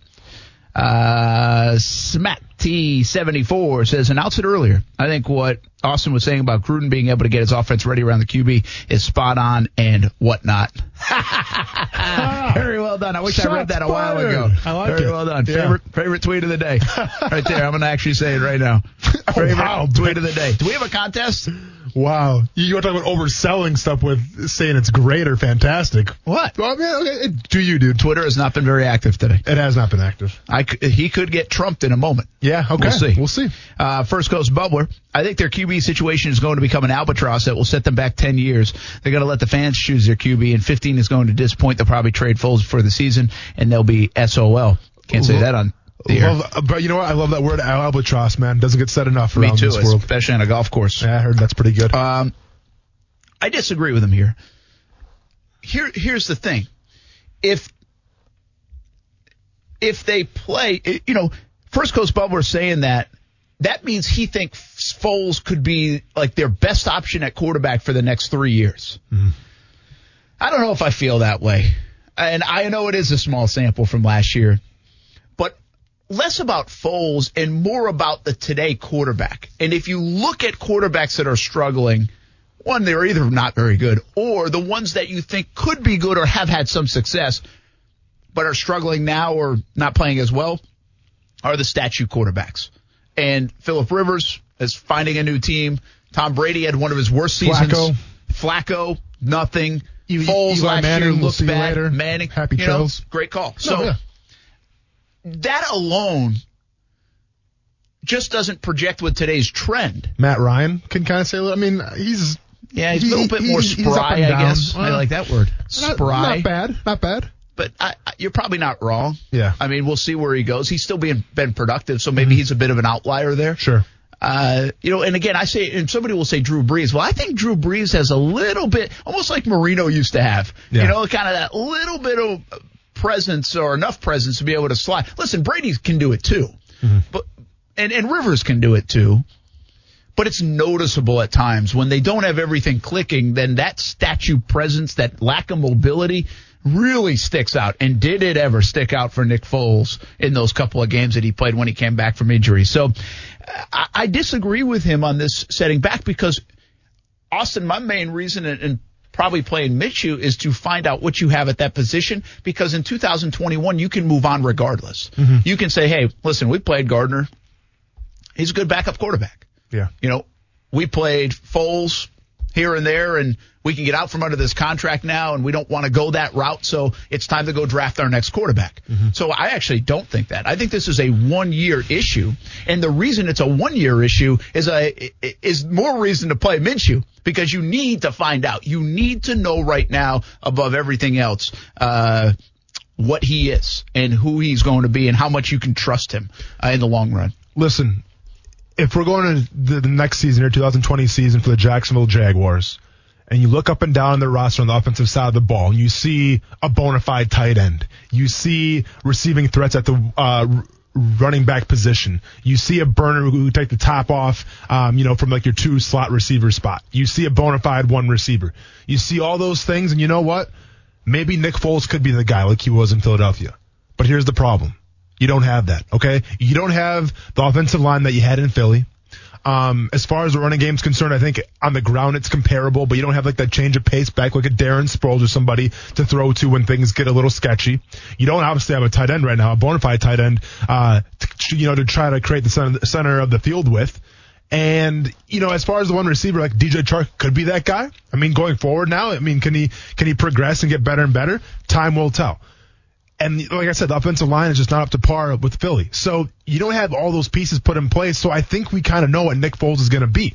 And if that's the case, and depending who the Jaguars draft and bring in free agency, obviously those are question marks as well right now.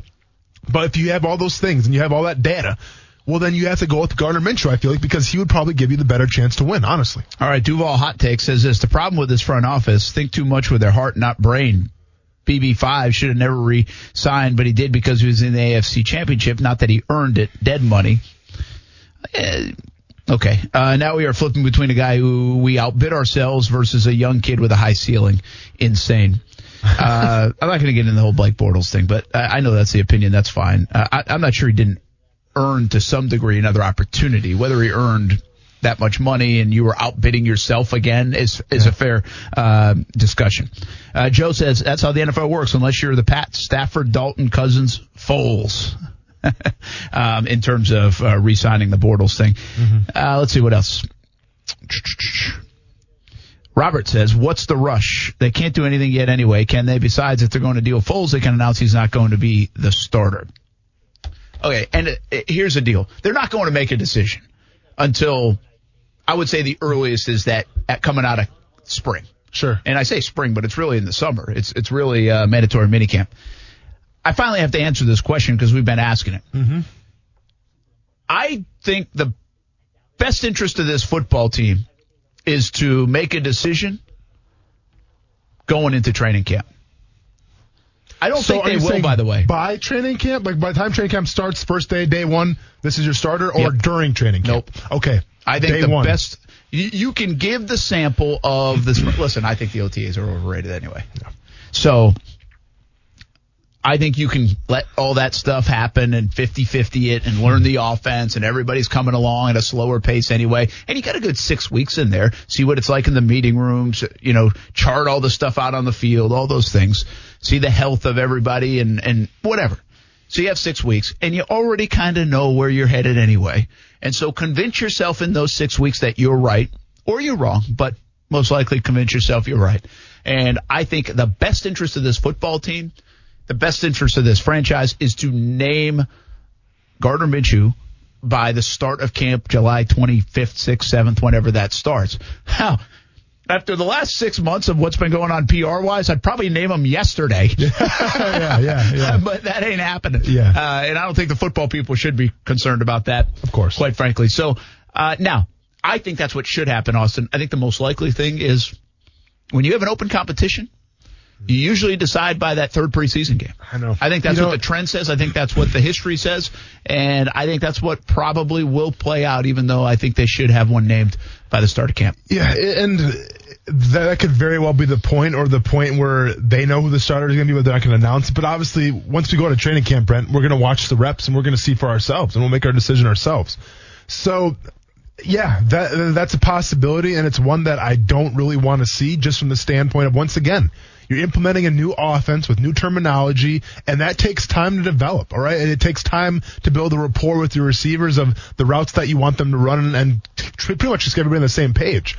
Well, on top of that, you're also going to add to it now where, the starting quarterback or the one quarterback is getting half the reps, right? And it doesn't pay. So, for instance, we saw last year what happened, Brent, in training camp, right? Gardner Minshew was not on anybody's radar, okay? We watch training camp practices. We watch preseason games where he's with the twos, and it's like, I mean, remember, we were talking about should they go after somebody as a backup quarterback? Absolutely. After those preseason there games. was some thought, don't go ahead and tell on yourselves and all of us, but some people said maybe they should cut Minshew. Exactly. So you saw what playing with the twos does to you, right? So with that being said, to have an actual true a quarterback training camp battle, they have to split reps with the ones. And instead of that time being, used to groom your quarterback, to make him fit the system, to try to build around him, now you're having a straight up competition, man.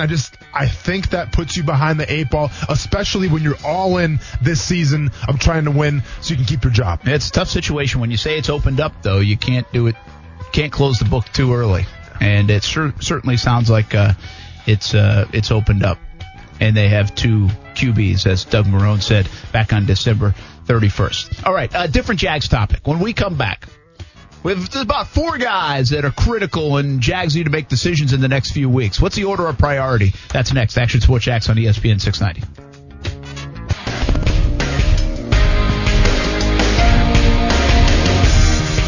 Welcome back. Action Sports Jax on ESPN 690.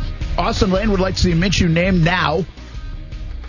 I would like to see, I think he should be named quarterback by the start of training camp. Seriously, opening day training camp, I'd break the news right there if I was Doug Marrone and say, here's our guy. And it doesn't have to be Minshew. I just think it's going to lead and trend toward Minshew. But I would name my guy. And, again, part of this, the lesser part of this for me is, I'm a defensive end and I need to wrap my arms around my quarterback and know who he is. I think that part is a little overplayed. I get the importance of it. I understand it. But I think the bigger part is give me the reps, get in Gruden's offense. I don't want my quarterback, whoever it is in September in that season opener, to feel like they're a little bit behind and less comfortable because you couldn't name a starting quarterback so they had half as many reps in the first 2.5 weeks of camp. I just and for a younger quarterback, I think those are more valuable. For a guy like Foles, you probably get away with it. But for a younger quarterback in a new offense, new coordinator, new people, assuming some offensive weapons, I think that part is important. So be interesting. I tweeted out, I said, I think they should. I don't think they will until the 3rd preseason game. I think that's where history tells us when you have an open competition, that's where those decisions usually get made, even if we already kind of have a feel for who the guy might be. Fascinating story to watch. And one of the problematic points of this football season for the Jags is that you don't know who the quarterback is. I think that's a problem. It's not a good thing. Yeah. It's not a bad thing that you have a couple of guys that can play the position. Like, we're not talking about career backups and that's all we have. You're talking about a guy that has a resume that's halfway decent, has played a lot of football in the league, and you're also talking about a guy that might be your guy. Mm-hmm. So from that standpoint, it's not bad that you're picking from these 2, or at least as bad as it could be. And I just think from an optic locker room standpoint, the quarterback, he is the general of the team, okay? And I feel like the longer you wait, and once again, maybe the locker room knows already, Brent, and we're kind of on the outside looking at it. They don't know. And it would leak out, man. Okay. I mean, everybody's got an agent. You're probably right. So I just think from the optics and everything, from getting the team on the same page, we stress about the communication part of things, right? Yeah. Especially this past season. I think knowing who the leader is, who the guy is, whether you're on offense or defense or in special teams or whatever, or you're a kicker, I just think knowing who your established guy is going forward, especially going into training camp, it's only going to help the team out. One other thing about communications real quick, then we're going to get on to this next topic. Order priority, Calais Campbell, AJ Boye, Yannick Ngakoue. Who are we missing? Is there one of those? Marcel Darius. Was he on our list? Yeah, I mean, okay. he was on my list. Yeah, okay. Yeah. So we're going to take those 4 guys. Mm-hmm. What happens with them? How does the sequential order of this go in terms of them making decisions on these guys? Before we do that, though, one thing we never got to last week, and it's my understanding that the players did not know about the second home game in London until we all found out about the second home game in London. This is from what you've been getting? That's what I can gather. That's not substantiated, but that's okay. It's not like they held a team meeting, man. Nobody's in the building. Yeah, man, but I don't know. Email, phone call, something? Nothing. Well, I mean, to be fair, it would make some sense with someone, and I don't get into it, at least, like all the, the Instagram posts and things like that. We talk about Leonard Fournette taking all his Jaguar stuff down. I mean, that could make sense of, wow, this came out of nowhere. You guys didn't tell me, and maybe you're upset about it a little bit. I guess that's what I was going to ask. You're big on the communication these days. Heck yeah. I guess all the time. But, well, Brent, I'm married, so you have to be, right? Yeah. Good luck with that. Hey, that's my line, by the way. That's right. Good luck with that. Yeah. Do you seriously? You got a lot of young players, and they're like, "Man, put me on the moon, I'll play. Keep me on the roster. Make sure my check comes." Yeah, that's reality. But then there's also other players that are like, "Really? What do you think when they get back in April, or when they talk to whoever? What do you think the temperature of that is going to be like? Hey, couldn't you have told us?" So keep in mind here, if by the way they didn't. Yeah, okay, exactly. I'm not 100%. The feeling when asked around on that is nobody knew. If not nobody, then the masses didn't. Like I said, if there's not a team meeting, then you can't assume everybody knew anyway. Sure. Now, did a guy like Calais Campbell maybe know because he talked to Shad Khan at the end of the year and they said, hey, just to let you know, this might be brewing. There was in the building, there were rumblings about 2 home games in London for over a month and a half. Sure. So did somebody not know? I'm sure they heard some of the rumblings. Bottom line is, if you're a player, would you be a little bit perturbed at how this went down without, hey, we're the ones that have to play over there? Yeah. So I'm not sure now how the dead period works where coaches can't talk to players, okay? Because there is that after the season. Yeah, I don't think it can. I can't talk to Jay Gruden. Yeah, they can't. So I assume right now, I mean, obviously the coaches couldn't come out and say anything. But once again, I talk about communication all the time, where if I'm a 6-7 year vet in that locker room, if I'm like a Calais Campbell or, like an AJ Boy, some guy like that, who I pretty much earned my stripes, right? I've made it in the league for a while now. And the first I'm hearing about it is on Twitter or is on ESPN of somebody reporting it, I would be upset, okay? Because being that vet, I assume that, you know what, I've done a lot for this organization. I put the blood, sweat, and tears of this organization, and you can't even tell me that we're going to have another home game in London. I would be pretty upset. Now, once again, not saying that's how it went down. Maybe the vets knew, maybe they didn't. This is all speculation and hearsay. But if I'm a rookie as well, Brent, or a first, second year guy, we talk about this all the time. This is the modern era NFL player now. It's part of the Y generation. And you ask why of everything. And I think you want to be informed of everything. So if I'm a first, second year, third year guy, and I don't know about this, and it just comes out once again on Twitter, or you see it on ESPN, I also would be pretty upset because I'm like, well, why wouldn't you come to me? Like, what? I mean, I'm part of this organization. Why do I have to find out on Twitter? So I think from the standpoint, if there wasn't communication regarding the second home game in London, yeah, I think players would absolutely be ticked, old and young. Let me flip it then. If they were in the loop in the last 24 hours before the announcement, I mean, is it just, okay, thanks? Or do you appreciate that? I mean, we're talking about an organization that's had a lot of bad PR. Some player run-ins here in the last 6 months, things that we've questioned, and we question that communication and what's going on. Is everybody on the same page? Yeah. Does that shed some light? I mean, you could easily say, well, that's the way it's supposed to be done. Of course. But do you appreciate it at the very least? Listen, if you're a player, you hear that news, you're probably not going to be too pumped on it, especially if you've been doing the trip for a while now, right? Like maybe you're not looking forward to having a second home game in London.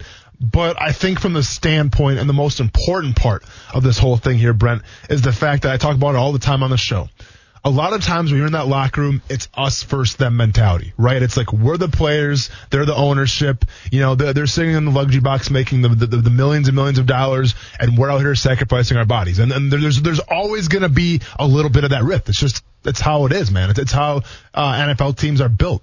But when you don't kind of give, I guess, just, the accommodations of telling the player, listen, we're going to announce some news here, but we want to tell you guys first. Well, to me, you grow that animosity towards players and ownership. Because now it's like, well, you wouldn't tell us, but you're going to, it's going to get out on Twitter and it's going to get on ESPN before you even tell us. Like, to me, I think that builds resentment a little bit. Yeah. So communication I don't key think in this you do one, any kind of favor. Yeah, I don't think you do yourself any kind of favors by not letting the players know before the news comes out. Yeah, interesting, just because communication is important, even though they really don't have a say. No, it's they not don't like we're taking a vote here. Hey, guys, you want to go play 2 games in London? Exactly. It's not that, but that's good. But you're keeping them in the know. I didn't get to that last week, but I was interested in the context of that. Mm-hmm. And again, needs to be a little bridge building here somewhere along the way with players in that front office. And even though Tom Coughlin's gone, and I know a lot of the angst surrounded that, and I know there's a bit of love for Doug Marrone, I still think that is important. You know my feeling on this. Part of the reason I believe they're back in 2020 is to make the house look a little bit better for 2021 regardless of results. It was not a good-looking house to buy in 2019. And I think all those things can go a long way in doing that. And to Doug's credit, he at least kept a lot of that going and a lot of that alive amidst a lot of distraction and the angst between Coughlin and a lot of those other players. So interesting on that front. All right, let's get to it. We know the big names. Some of these things are interesting to play out, right? We just brought up Marcell Dareus, Calais Campbell, Yannick Ngakoue, A.J. Boye. Interestingly enough, all on the defensive side of the football. Interestingly enough, 3 of them on the defensive front. And interestingly enough, that's a lot of Pro Bowls, but also a lot of money in those 3 guys specifically. Give me your order of figuring it out with those guys. You have until about March 10th or so when free agency hits. I can give you some of the numbers. I mean, Dareus is like a huge cap hit. He's $22 million.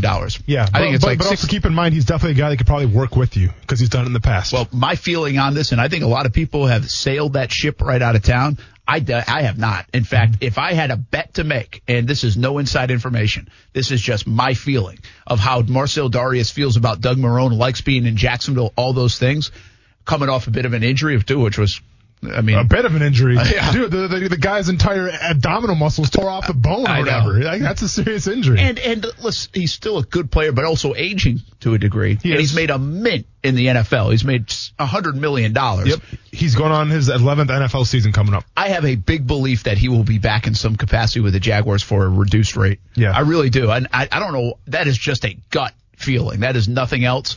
But I kind of think he will. And I think it would be a big deal if they can keep him for a very moderate salary, because it would take away a gaping hole on that defensive front that everybody thinks that they're going to have to address in the draft. Yeah. So I don't know if that's where I start. I don't think he's priority number 1, because I do think you can address it in the draft.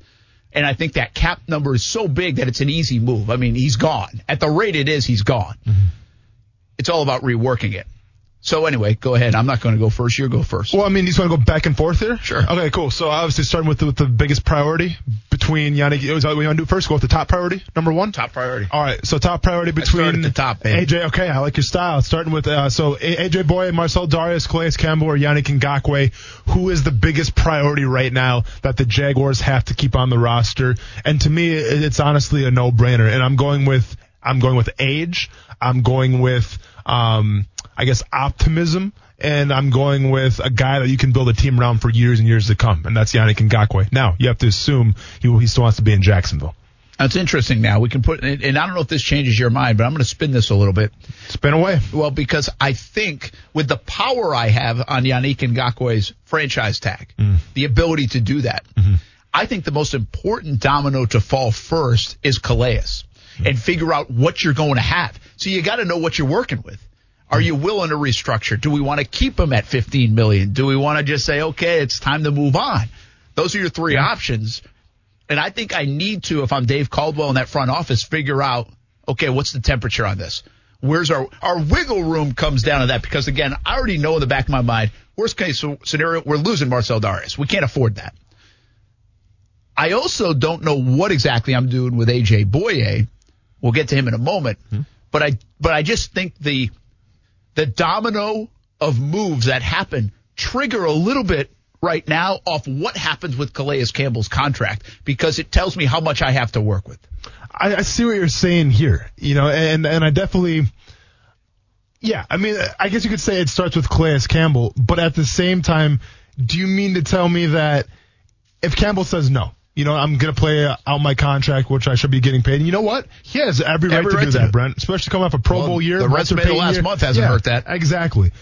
But I still think regardless of that, regardless of what happens with Calais Campbell, regardless, Yannick Ngakoue still has to be the top priority. Yeah, by the way, that's a fair take, too, because if I'm Calais, I might look at, okay, what are you doing with Jan? No, of course. So I'm okay with your take. Yeah, so it can go back and forth. I'm going with the younger guy. And once again, the tag is available. And to be fair, if I'm an owner, if I'm a GM and I throw that tag out there, I'm going to be a little scared because the last thing that the Jacksonville Jaguar need is more negative optics from the outside world, right? Yeah. Where if Yannick Ngakoue was to get tagged and then say, you know what? No, I'm not getting tagged. I'm over it. I'm sitting out until something happens. Either you trade me or we figure this out, but I'm not playing for my franchise tag. Well, that's more distractions, Brent. And that's more bad optics. That's the last thing you want after a year and some change of bad optics. So I am nervous with the whole tag thing, but I'm still making Yannick Ngakoue my top priority. Yeah, listen, I think everybody, well, first of all, Dave Caldwell said it's priority number one. Yeah. But I see what you're saying, though, too, with depending on Calais Campbell. Because these are a series of moves. It's not one or the other. They're a series of moves. Okay, so we talk about those two guys, and maybe would Calais be your next move in that? Absolutely. Okay. Yeah, absolutely. And listen, and I'll get to Marcel Darius in a little bit here because I got nothing against that dude whatsoever. This is just how the NFL works. But I'm definitely going Calais Campbell number 2. The age is a concern, obviously, right? Because he's going to be entering his 13th NFL season, okay? That's a lot of wear and tear in those tires, all right? Let's not lie to ourselves here. But from the standpoint, as far as injuries are concerned, I mean, one could say he has put a lot of injuries in his career, but he's always found a way to get on the field. Now, whether the performance on the field was hampered by that, I would probably say yes, it has. But you can't knock the numbers. You can't knock the accolades. Another Pro Bowl season for Calais Campbell, so he's obviously my numero 2. Okay. I know you're a players guy, so you're like, hey, go get your $15 million. Understand. Yeah, but from the business side of it, from the Jags side of it, from Todd Wash, Dave Caldwell, Doug Merle on those side, what would you be asking Calais to do? I mean, I think on Jaguars All Access, I think Jeff Logman brought this up to me at one time. Be like, well, could you play him 30 plays? Say, hey, we want you to play 30 plays, and we want you to play lights out for 30 plays. You've played too many plays. We all know, actually, Calais has played too many plays because he's had to. Yeah. And he's been so productive. No one's been able to back him up. And they have no backup that fits that kind of production or comes close. Mm-hmm. So can you say to him, listen, man, we think you've still got football. We absolutely love you. We want you to retire here. But we also want to reduce your role because we think it will help the football team a little bit. It's a tough conversation to have. But again, now, get out of players' mindset here. And is that the kind of conversation? Would that fit? If I had that conversation, again, totally objective point of view, would 18 other teams around the NFL, 24 other teams around the NFL probably have a similar type of conversation or be looking for similar type of services from Calais Campbell? Is that fair? So it's fair, but here's the problem with that kind of mindset, Brent. Okay? If you go back to Pro Football Focus, and I get it, it's not the Bible, it's not the end-all be-all. But the best defensive tackle against the run last year, according to them, was Calais Campbell. So if you're the Jaguars or if you're another team and you're asking, hey, you know what, Calais, you're getting up there in age, man, going to your 13th season right now. Maybe you're a little banged up this past season. Let's go ahead and reduce your role. Let's get you out of some of those, run situations. Let's have you pin your ears back, man, and go after the quarterback. That's what you love to do anyways. Hit some more of those home runs outside the stadium. You love to do that. Okay. That's maybe how the dialogue is going to go, Brent. But then what are we going to say to him after that? Okay, we want you to do that, but guess what, man? It's going to come at a cost, obviously, right? Because you have to meet us halfway. If we reduce your role, well, we got to take some money away. That's how business works. And if I'm Calais Campbell, and listen, I don't know how my body feels right now, so it's hard for me to speak on Calais Campbell's behalf. But if I'm Calais Campbell... Not too many of us know what 6'8", 300 pounds feels like. Man, I wish I knew what that felt like. But if you're Calais Campbell, once again, don't know how he feels like, Brent, but I'm pointing to the numbers like, listen, man, I'm a Pro Bowler, and I was rated and guess what? Coaches look at ProFootballFocus.com. All right. Yeah, some more than others. Yeah, some more than others. But I mean, that information's out there. Yeah. Guess what? At least one team's going to pick up on that, right? So depending how he feels, though, if I'm Calais Campbell and I feel great, I'm like, no, man, reduce my role. Why? Because look at the numbers. Look at the analytics. I'm playing some of the best football in the league right now in terms of the run game, too. And you're going to take that away from me? You're going to take money away from what I'm really, really, really good at? I can't come with you on that. So, once again, it depends on how Calais Campbell's body feels, I think, more than anything. But if he feels great, man, I have a hard time seeing how that conversation is going to play out with him trying to take reduced roles. Yeah, me too. Yeah, I do. I mean, when I sat down with him after the season, I mean, his quote was, "Do I still feel like I'm worth $15 million? You're damn right I do." Sure. You know? Yeah. So, and I get it. Yeah. I mean, it's hard for me not to say he doesn't look like he's worth $15 million still. Well, but here's $1 million question, Brent. I'm putting you on the spot right now. Is he worth that money the Jacksonville Jaguars then? If you're the GM, do you pay him that money? Do you make it right? I'm like the super biased guy. So here's what let's just take from a football perspective. I get what they're saying. 34 years old, it goes, and when it goes fast. It does. And I do think he's played too many snaps, but he's been ultra productive. He also admits that he missed a lot of tackles, but Pro Football Focus numbers say played pretty well against the run. And so I guess I have to trust my eyes, and my eyes can get spun if I'm in that front office, depending on how much I want to pay a guy. So you got to be a little careful of that. But I really got to trust my eyes and my position coaches and see how well is this guy playing, because my team sucked the second half of the year against the run. Correct. And you want me to get rid of a guy that's one of the best in the NFL against the run? Mm-hmm. That doesn't seem to add up. When we have him under contract, to me, I kind of stopped there. Mm-hmm. It's kind of like with the Jan stuff. It's like we can talk all we want about it, but when you show me number 2 all-time in Jacksonville Jaguars history in sacks, you've heard me say it a million times now, I kind of stopped the conversation there. He's 24 years old, number 2 all-time in sacks, and your franchise has history. Mm-hmm. Keep the guy. Find a way to get the guy signed. Yeah.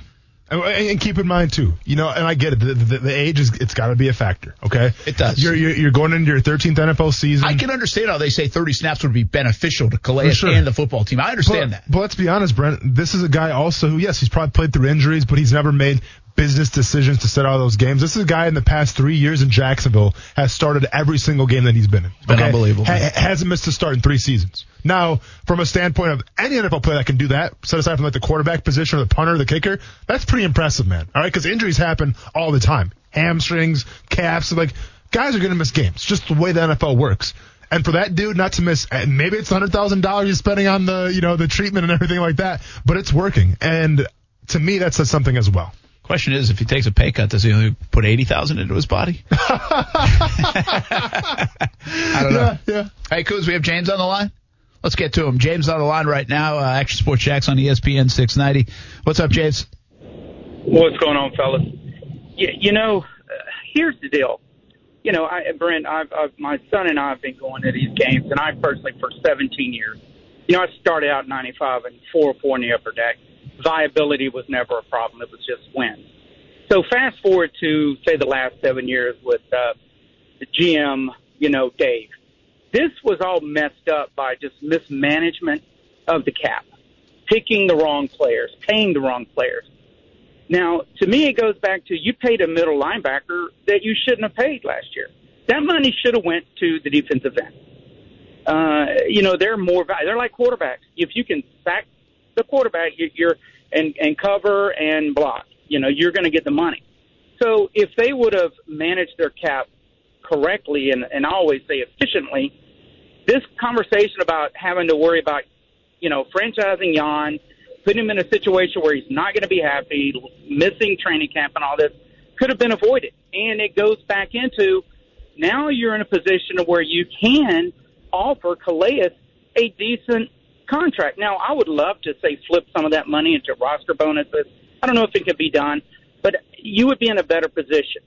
And lastly, I don't trust these guys with these 2 first-round picks any more than I would trust myself. The history here is leading us down a road that unfortunately is going to keep us at 4 or 5 wins a year for who knows how long. And that's the sad part about it. for the fans is that we've watched this derailment for years, and maybe we're the only ones that see it where, executive leadership with the Jags, they have blinders on and, it's all good in the neighborhood. But we'll see. James, appreciate the call, man. Thanks for listening to Action Sports Jacks on ESPN 690 here on a Monday. All right, a couple of things here real quick. I think the eyesore of mismanagement of the cap is really in the quarterbacks because they haven't got the production. Mm-hmm. People swing and miss on free agents all the time. This organization, I think what we do neglect to look at is we just spent the last 10 minutes talking about Calais Campbell. That was one hell of a signing. Yeah. One hell of a signing. I don't know if Myles Jack's contract, while I get your point from an aesthetic point of view, from an optic point of view, it wasn't either or. The Jags can afford to sign both guys. This was more, they reached a stalemate with Jan, and I guess the question to ask, would they be paying Myles right now? Did they pay him too early? But when you pay guys early, you get a little bit more of a break, and that's how you manage this thing sometimes is you take that gamble. Yeah. They did it with Telvin. It looked good for a year or so, and then Telvin disappeared. So I'm not overly critical of the Myles signing, one, because I don't think it's either or. It really wasn't. Now, I think what's debatable is what would they have signed him for this year? Would they have been interested in him coming back if he had reached the end of free agency? Mm-hmm. I don't know where that sits, but it would just add another hole. Well, and I also believe Myles had a rough year. I think he's a better player. I've been a big Myles guy, so I'm not giving up on that yet. Yeah. He had a bad year. Really did. Well, but I don't necessarily think that he's a bad player. I think he adds to your football team on that defensive side. And to get to James's point, though, were they overspent? Well, they paid Myles Jack like he's a top 3 middle linebacker in the league, and unfortunately, he didn't play like that this past season. Now, maybe he could going forward, but right now what we've seen, no. You're not top 3 didn't look good in the NFL. Right. And one could argue, too, Brent, that they paid a middle linebacker over a premier position like a pass rusher. Let me ask you this question. Give me one pass rusher from the 49ers. Just anyone. Nick Bosa. Nailed it. Give me one middle linebacker for the 49ers. I have no idea. His name's Fred Warner. Was the middle linebacker. Started 16 games this season. Okay. Interception in the Super Bowl. Interception in the Super Bowl. Good call. There you go. But, didn't get the Pro Bowl accolades or any Pro Bowl kind of thing. Didn't get an All-Pro, obviously. But he's just... They made a bit. Quan Alexander. Yeah, but that's outside. You know what I'm saying? Oh, I'm sorry. Inside, yeah. So I'm saying inside linebacker is just... it's a position. Listen, it's important, man. You think of Luke Kuechly and all those guys. Like, yes, there are game changers at the middle linebacker position, but you cannot overlook the premier positions like pass rusher, like quarterback. Well, let me just ask you real quick, though. Do you think it's either or? I disagree with James. It wasn't either or. They got stuck on Jan, and they've been stuck on Jan. But it's not like they weren't. Now they can't afford Jan because of. But they can't afford Jan, or they can't afford Jan and Calais more because of the quarterback signings of the last 2 classes. True, but last 2 years. But it begs the question where we're talking about. Can who are we gonna keep? We're gonna keep Calais. We're gonna keep Jan. Well, if you didn't sign Myles Jack last year, maybe you're not having the conversation. Yeah, maybe you're saying let's keep Jan and Calais Campbell. I just think I think they've made some good signings. Like AJ Boye was a good signing. Sure. Now, is he worth keeping? We didn't answer that one. Let's get to that when we come back. And by the way, what everybody's going to say right now is, what about Andrew Norwell? Terrible signing. I understand for the dollars it hasn't been a good signing. But my point is, in free agency, you miss on those sometimes. It's not good if you do, but all teams do. You have to also recognize that they did hit on some of these guys. The Boyes and the Calais Campbells and the Marcel Darius with the trade.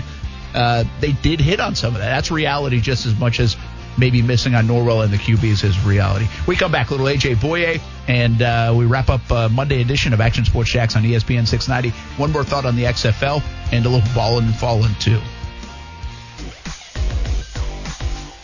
How about these free agent quarterbacks in March? Tom Brady, Drew Brees, could be.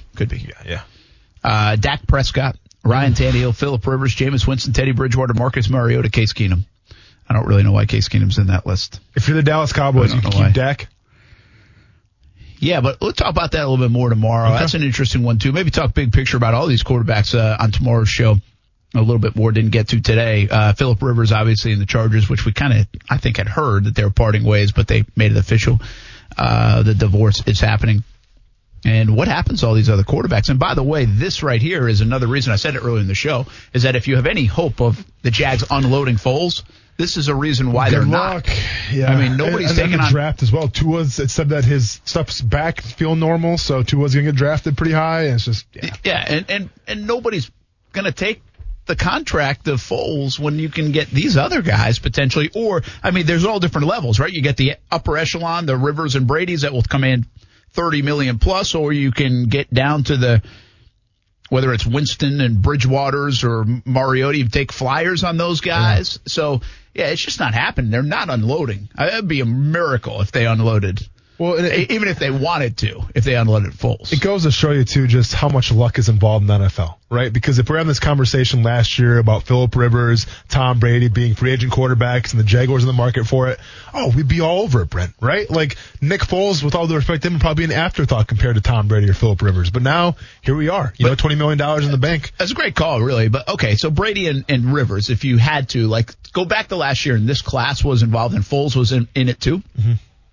So Brady and Rivers are interesting, but they're 38 and 43 years old. Mm-hmm. You know, I mean, Foles was 30, and I'm not saying you would take Foles over those two, but it's just an interesting way to look at it. 43, 38, 30. From the age standpoint, a guy that could, if you sign him to a 4-year deal, actually could play for 4 years if he's good, and then sign him again. Yeah, you know, so you could have your quarterback, quite frankly, for the next 8 to 10 years with Foles. Obviously, wouldn't with these other guys. There are more rentals. Let's assume Breeze is either retiring or he's staying in New Orleans. And Prescott, let's assume he gets signed. Well, who else would you want? Would you want Tannehill over Foles? Would you want Winston over Foles? Bridgewater over Foles? Mariota over Foles? Keenum over Foles? I mean, if you had that, Bridgewater, would you make a little bit of run at? Winston, you wouldn't, right? I mean, didn't we have a little bit of that guy in Bortles? But let's be honest. I'm not saying they're alike, but I'm talking about the turnovers and everything. But I guess from the standpoint of if you wanted to draft a guy up higher, you could bring in a cheaper guy like that Joe Flacco like Denver did. Bring in a cheaper guy and then make it work in the draft too. Yeah. So it's interesting. We'll talk about the big picture quarterback spot a little bit more tomorrow. All right. We done a lot of things. We've the Minshew conversation was a good one earlier. The latest conversation we just had in the last half hour is about 4 defensive guys that are going to be priority in some way, shape, or form of what you do with them. Marcel Darius, Calais Campbell, Yannick Ngakoue, A.J. Boye. The one guy, and let's just sum it up with saying you can debate. See, I think Calais is kind of the one you have to get done first because he's the domino of how much money you have left or if you have any money or where you're going. Jan, we know, is first priority in terms of long term, but you do have that power of that franchise tag in your back pocket. And I don't know where you might be so far off negotiation wise that it might not be savable. And then I think Marcel Darius is the easiest guy to say, okay, gone. But my view of it, my gut says they might work something out to bring him back on a cheap deal because he likes it here. He likes playing for Marrone, and it would be a good fit for the Jags if it's a moderate price tag. So that's how I feel about those 3. Well, who we haven't talked about is A.J. Boye and where he fits. And A.J.'s an interesting one. The more and more I was around the building at the end of the year, there was some narrative like, yeah, he really wasn't good. Once Jalen got gone, he wasn't good. I never sensed that watching games. I really didn't. I did not. I don't sit there and watch A.J. Boye all the time, but I did not feel like he was an eyesore for this football team. I did not. I thought he did a nice job. I thought both corners did a nice job. I thought they would hurt at the corner position more than they did when Ramsey left. Now, some of that was people were running up and down the field on him, so they didn't have to throw. I understand that.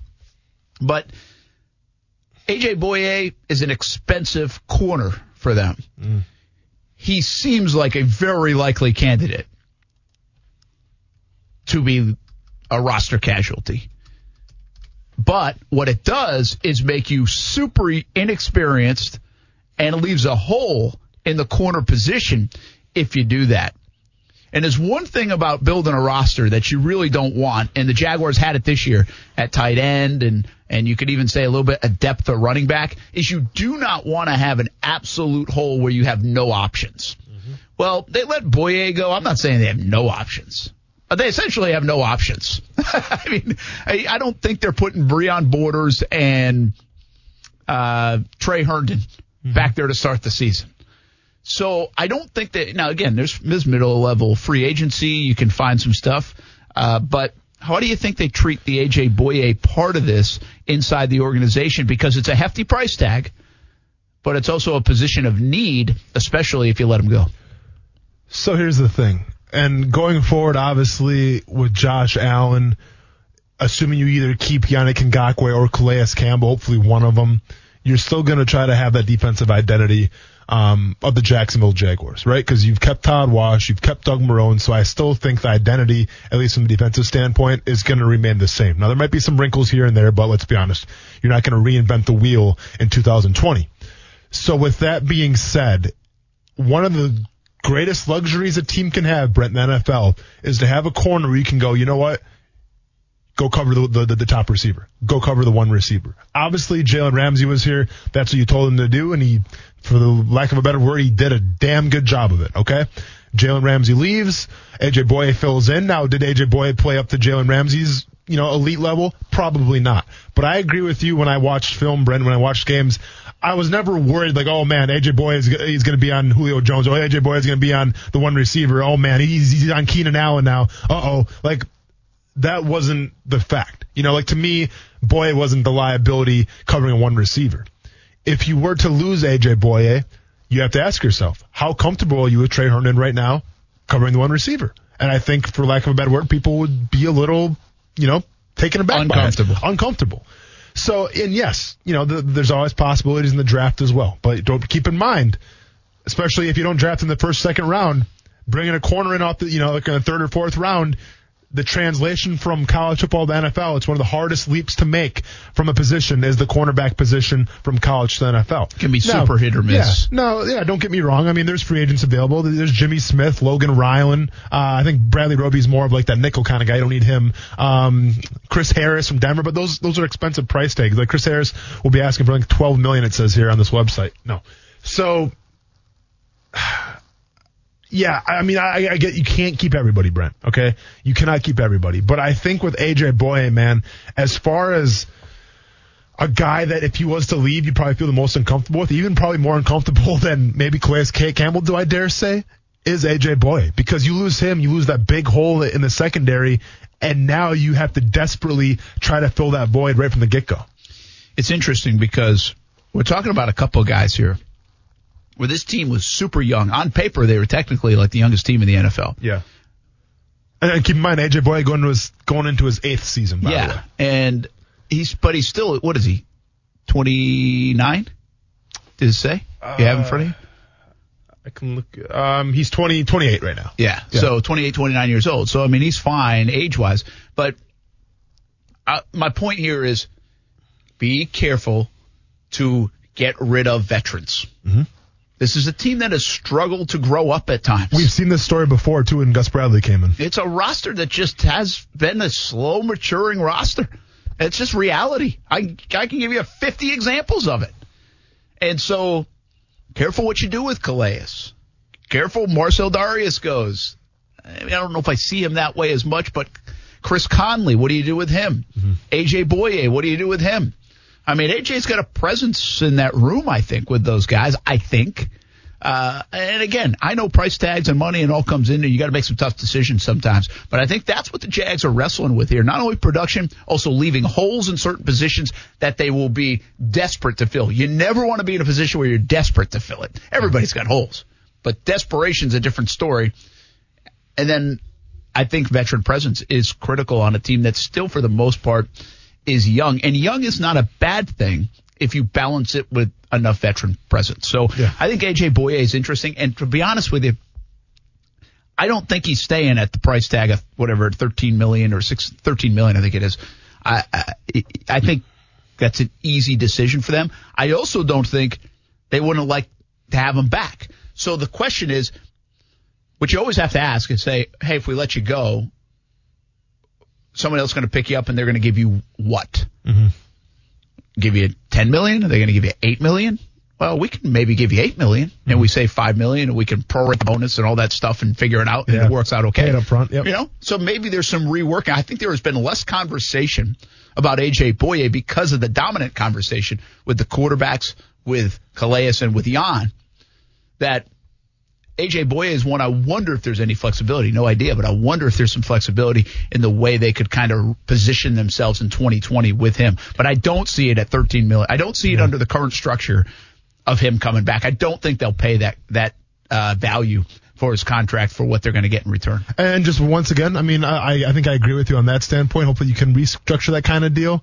But if not, it's going to be a huge loss for him because you cannot take for granted the ability to put a corner on one receiver and just be like, all right, you take him and we'll go from here. It'll be a big question mark, no doubt about it. All right, we got to do some balling and falling before we get out of here on a Monday.